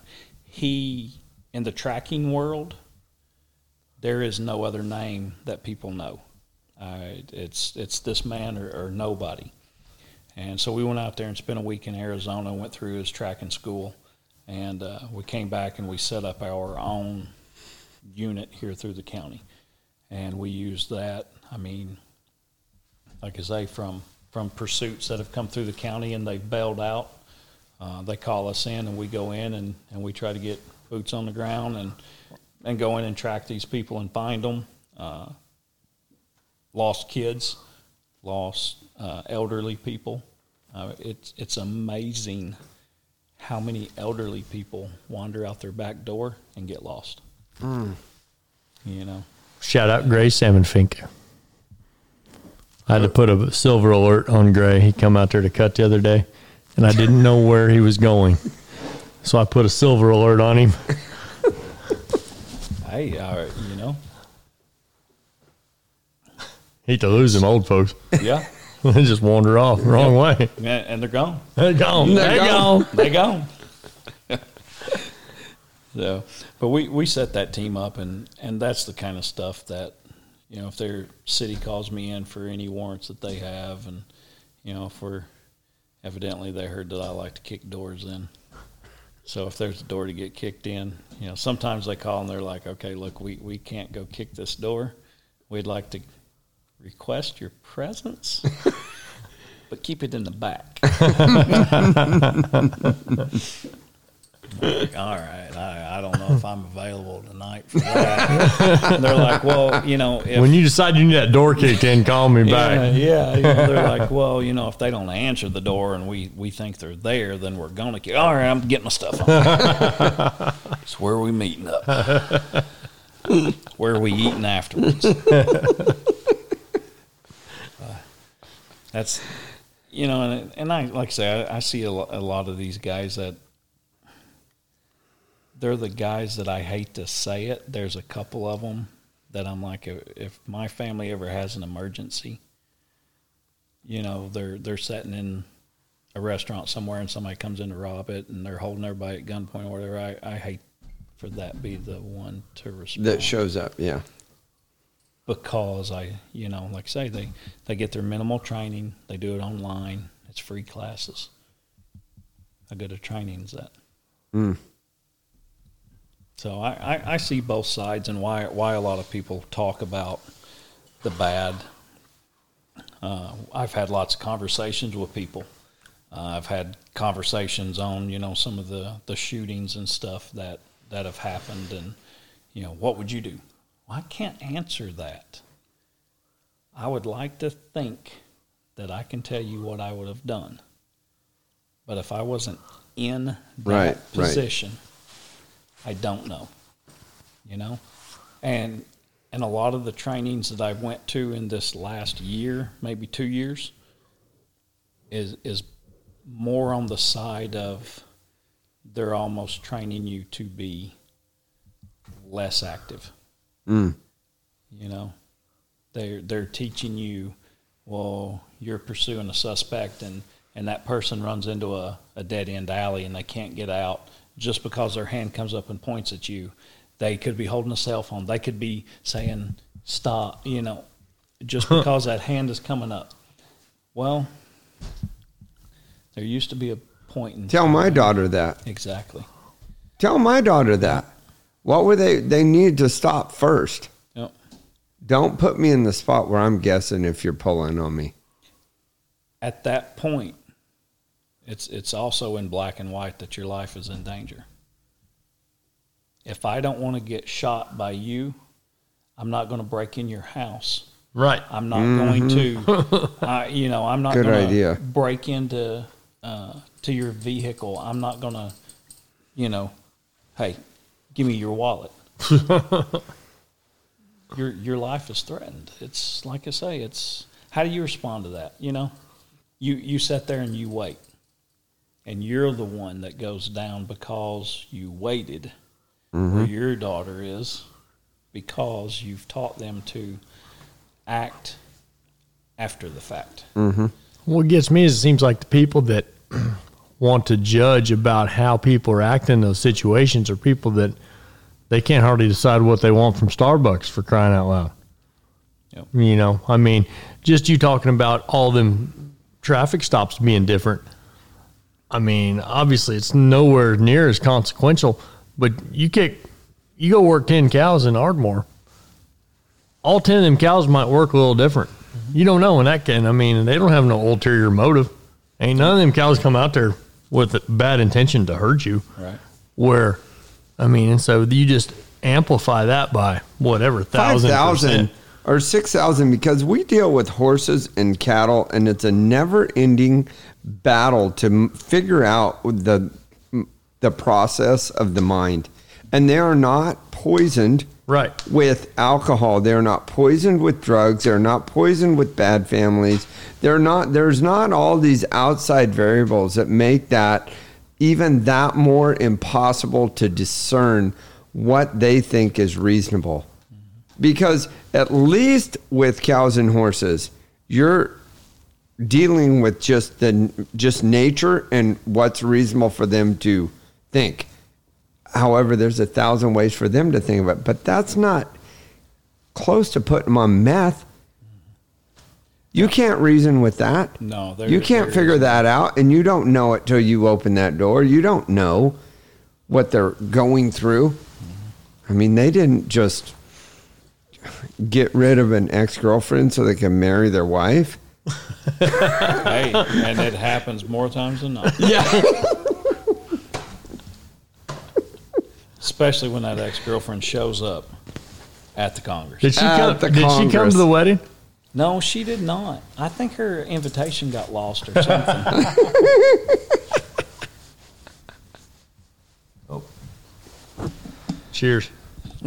I don't know what happened with it. I didn't make all those invitations out.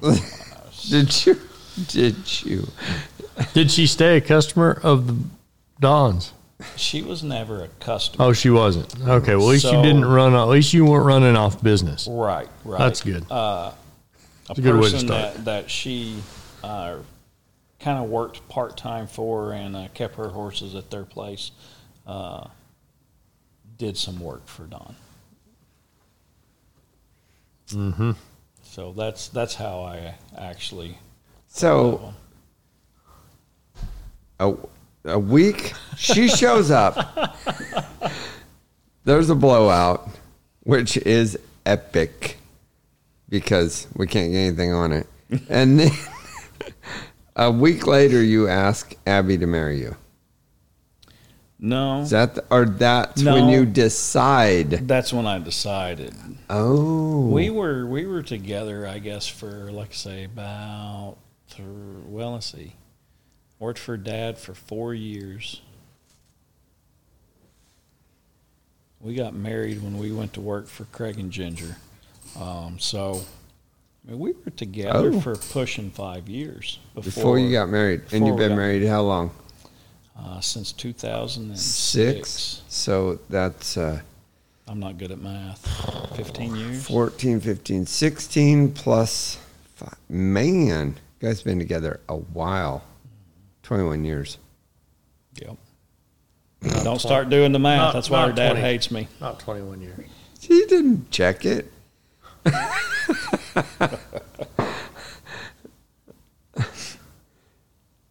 Six. It's 14 and 2 is 16, and they were together 5 years. That's 21 years. Well, there you have it. It's a long time. 21 years. Long time.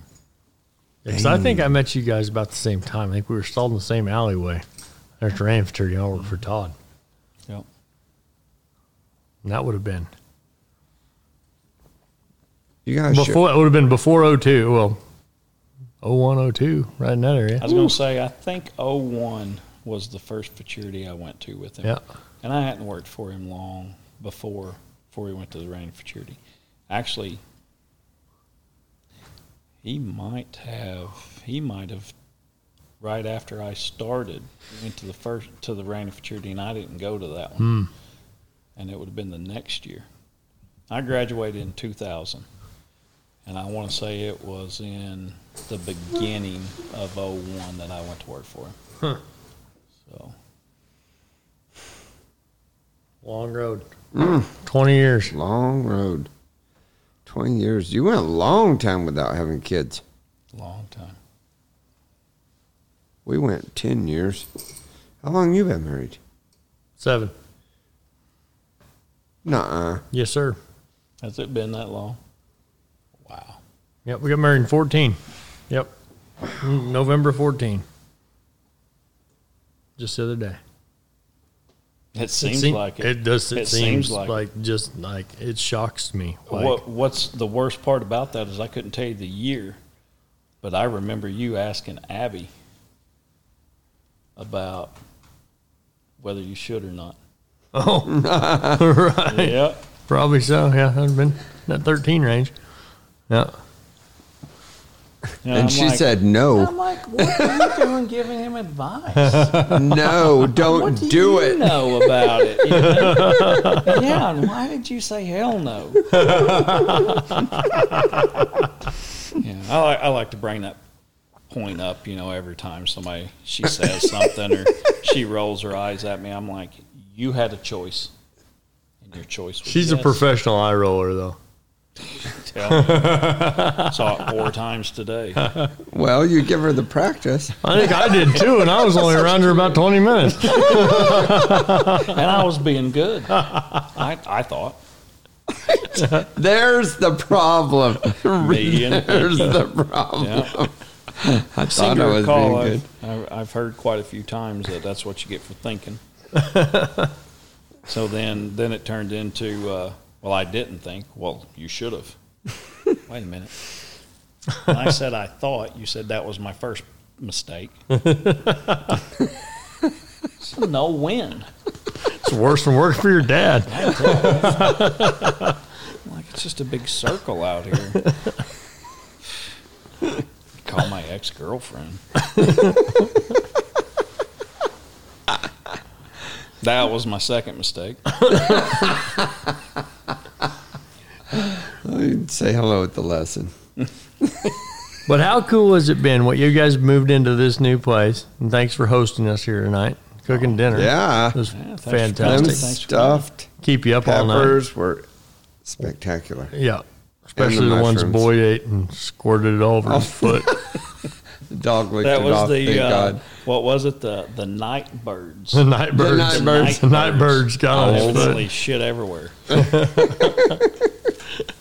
But how cool is it now? Finally, have your own place to because you've been working on other people's places and doing side gigs and doing this and doing that. And now you can go out there anytime you're not out sheriffing, you can come home and work on your own place. It's a lot nicer. I mean, I don't regret anything or anybody that I've ever worked for in the past. It's all been something that's led to now. But it's a whole lot nicer working on your own place. It just, I still may not get done what I feel like I wanted to at the end of the day, but I'm not as much of an asshole about it. Oh, man. Well, since we're hitting up on this 1 o'clock hour, I think we should probably be respectful of Jeff's time. Is it really? That's my favorite line. I listen to podcasts, and they get about an hour in, and they're like, well, I want to be respectful of your time. Gee, man, Or Christmas. The conversation kind of hits a lull, and they're like, well, I want to be respectful of your time. But, That yeah, just since means it's you're running out of stuff to say. It's 1 o'clock in the morning, and we've had some and we can damn name good again. stories. Like, Well, I got one question for you guys. Heck yeah, come on. Uh-oh. What started this podcast? Hey, he's Dan asleep on that Self. couch. He's the pasty white guy on the couch. Should we turn the couch over? Maybe. Yeah. Yeah. He No, started it. he started. He called him, Yeah, he says, and hey. he called me for some bad reason. Well, Ben says, do you want to do a podcast? And I says, I can't think of anything worse than sitting and staring at a microphone for an hour. That's the only thing. I mean, I knew a little bit about podcasts, but that was it. And I was like, absolutely not, no. But then I got to thinking about it. I says, well, Ben's a tenacious little pasty fella. And I keep waiting for his head to pop. yeah, no, it's he's not coming asleep. up. He's He's asleep. out. And I thought, well, We're going to pour He's water gonna- on him, make him think he peed himself. I think so, yeah. It says he's going to get somebody to do it. And I just didn't know how many people I trusted to do it. And so I says, let me call. I got a friend that's allergic to dead air. And if he'll do it with me, I'm in. And so I called my man Russell over here, and he said, and I didn't really allude to him No. that this was going to be a lifelong commitment. No, at all. This is a one and done. Yeah, this was supposed to be, I didn't know how it was going to go. So we were going to meet at Carol Rose's. We're going to interview each other and Ron Rawls and Sam Rose. Like, that's going to be the end of this deal. That's what I thought. I didn't even And- think we were going to be 4. I thought it was going to be 1. Yeah. And so, I don't know. It still shocks me, honestly, the feedback that we get from it. I mean, I'll see Abby one day. She's riding around, and when at the other place. I mean, yeah, I worked on the same place that she worked on, but hardly ever saw her. And one day I was down there or something. She's riding around, and she's like laughing, like she. Okay, she's tipped over. She's not on her phone. There's no phone in her hand. There is nobody else in that arena. It's 145 by 300, and there is no one else in that arena. She's lost her marbles. So I just stand there and I'm watching her, and then here in a second I see her laughing. I'm like, Jesus Christ! I don't think our insurance is going to cover this. I don't know who to call. Do I just go on about my day like I didn't see this or what? So finally, I'm like, what are you doing? And she's like, hang on a second. She pulls her phone out of her pocket. It's what are you doing? She goes, I'm listening to Russell and Chris. Oh, geez. Our insurance is not going to cover it. What are you talking about? She's like, their podcast. I'm like, their what? She's like, their podcast. I'm like, look, Chris and Russell are not going to be doing a podcast. What are you talking about? And she's like, no, for real. She's going on and on. And by God. there it is. Here we had to are put sitting- we had to put you on it just so you believe it. I mean, shit. All right. I liked it that I told him 3 times, told Abby 3 times, hey, we're going to do Jeff. We'll interview Jeff. She sent me a picture of the message. It's like, oh, I'm good at interviews. That'll be good. I'm like, perfect. Jeff's in. Yeah. I call Russell. Like, hey, Jeff's in. We're good to go. We get here and they're sitting around in Russell's visiting with Jeff, and we're sitting around here cooking steaks. And I'm like, hey, well, when we get done dinner, we're going to interview. He's like, who? I says, you. What? The whole time she told me that, and I just laughed. I'm like, whatever. We're gonna, nobody wants to talk to me. They all want to talk to Abby, which is understandable. I'm like, okay, yeah, I hope they're ready for this interview. And then she sends me, I sent her a message this evening. I said, what time I need to put them steaks on? I need to know. She's like, oh, I'll find out. I'm like, yeah, she's full of shit. About 15 minutes go by, and she's like, Chris wants to know if 7's too late. I'm like, hell no, it ain't too late. What are you talking about? She's like, all right. I'm like, she might be serious. That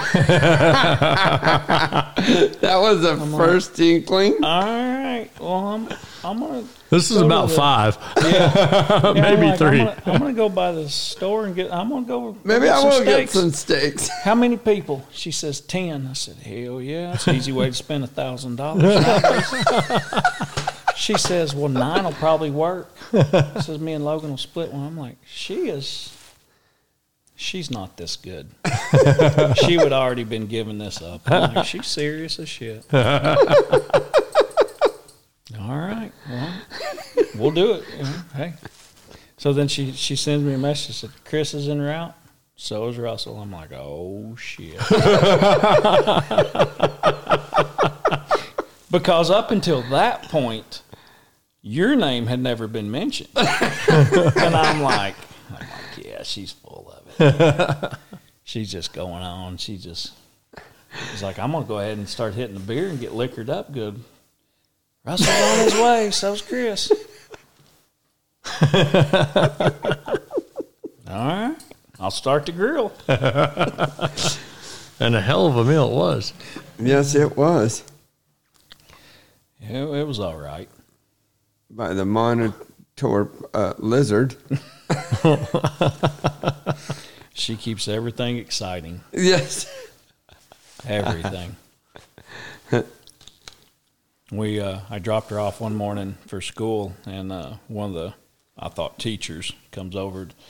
She opens the car door, and she's like going on, Logan, talking to her, and she's like, I'm just going to steal her one day. I'm like, you can't say that. I know where to come if you do.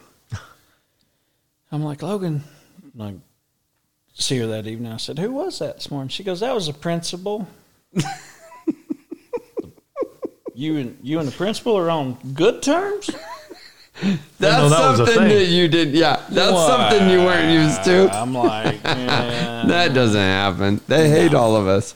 I went in to get her. She was sick the other day, and she wanted to go to school. And I said, well, if you want, I'm just coughing. It's not the Rona. The Rona. I said, okay. So we take her. Get a call like 45 minutes later. She wants to come home. So I go over there to get her. I pull up, and you have to buzz to get in school now. They won't let everybody come in. So I buzz, and they're like, can I help you? I said, I'm here to pick up Logan. Logan who? Logan Mixon. Oh, come on in. The door unlocks, Confetti's flying. There's streamers going everywhere. She's sitting there in the office, and there's like 10 teachers in there, and they're laughing and going, just having a good old time. I'm like, I thought you were sick. And she goes, I'm like, really? And they all start having to give me all these Logan There's stories. the 15%, Dad. Yeah. The cough.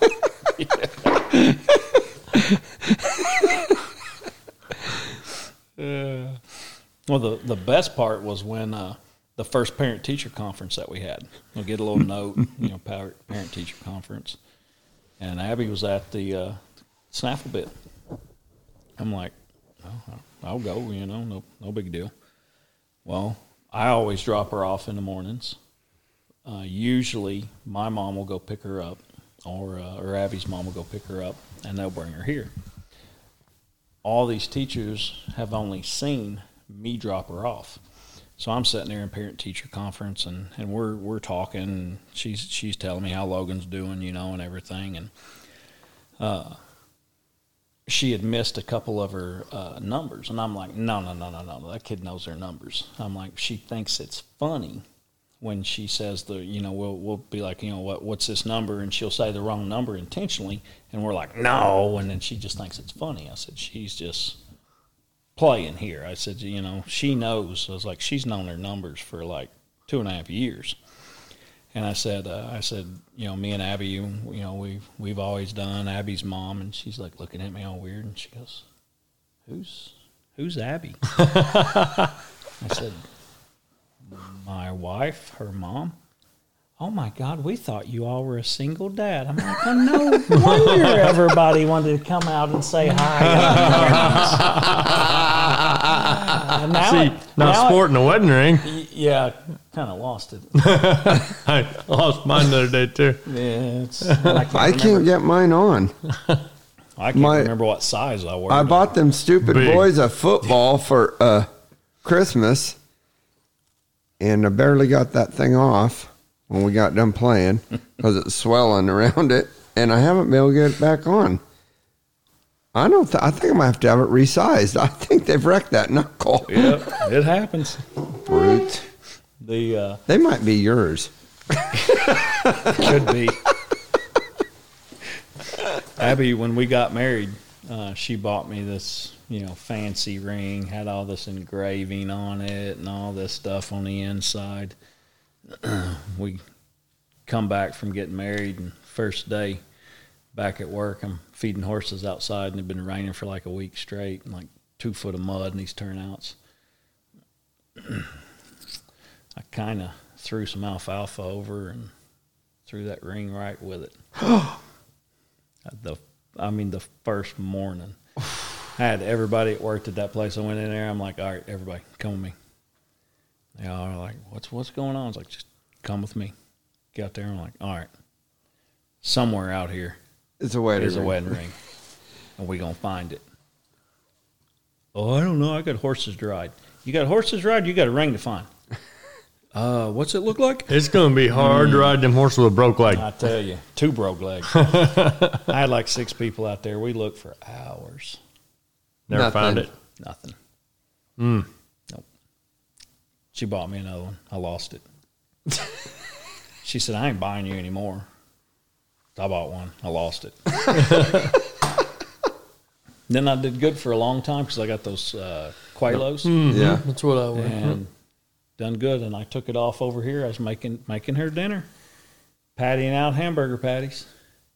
Took it off before I started pattying them out. I don't know. Maybe it ended up in a hamburger and somebody ate it. As I laid it on that counter and I finished, I put them patties on the grill and I walked back in. I went, where'd my ring go? Gone. Never been seen since. It's MIA. Yeah, I lost mine. I lost mine the second day we were married. But Sarah found it was in the round pen at Dawn's. Wow. Yeah, found it in there. Dang. And then we're doing a photo shoot or something. It had been cold. Had my gloves on. I was flagging horses before this photo shoot. And I got warmed up from working these horses. And I just pulled my gloves off, didn't think nothing about it, and just kept working horses. Because it was a little big because I was a little claustrophobic. So I keep a little tape on it. Well, my tape had wore off. And I knew I needed to tape it. Didn't think nothing about it. I was busy. I get down there to the photo shoot, and we're talking, shooting the breeze. And I'm like, yeah, it took me a minute to get used to this. And there ain't no wedding ring on my finger. I'm like, uh-oh. I went and looked. So in Aubrey, Texas, there's a real expensive diamond, no diamonds, but Gold wedding platinum. ring. Yeah, whatever it is. One of them hard. I reach for mine all the time. I ain't been without it for. Yep. I don't remember. I lost one in the cold, shoeing horses or something, and it come off, and I didn't know it. And I mean, we looked and looked, same thing. Could never find that dang thing. They sink right in the sand. If it hits the sand, you'd think it's just a little ring and just sit. Nope. Boom. It goes down. I know. I've been reaching for that thing. I have to get it back on there. I lost mine through some trash away the other day and had that strap around my hand, the plastic strap, and I'd carried it down from the house and I chucked it in the trash can and it just kind of slid off my hand and it took it with it. I looked around, I was dumpster diving and the whole works. But it's a Quaalude, so I didn't dumpster dive too deep. Yeah, no. $25. Yeah, we'll just get another one. And you can put in there one a year. Yeah. And they'll replace it. They'll ask you for a picture of it, but if you get online, you can find a picture of a broken ring. Right. Yeah. I mean, don't do anything like that. That would be Yeah. Immoral. false. Yeah. My uncle was shoeing horses and had the nails bent over, and one took it away. It was bad or not as good at horses, and that nail hooked under that ring and took him right to the ground. I've never shod with a ring on since they told me that story. Yeah. I had a hard enough time running nails in my hand without a ring on it. Can you imagine getting your finger? My dad saw a guy jump over a chain link fence in high school and hook a class ring and just left his finger up there with the ring. We had 9 others. That was lucky. Yeah. Call him Frodo. But yeah, we're all out there looking for my precious. Yeah.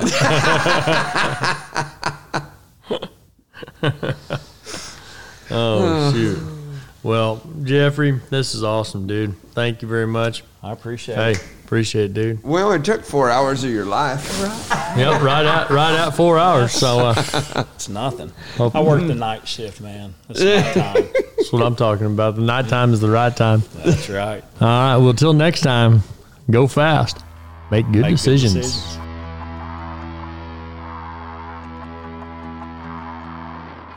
Thank you for listening to Cowhorse Full Contact. Please like our Facebook page and follow us on Instagram to stay tuned for future episodes.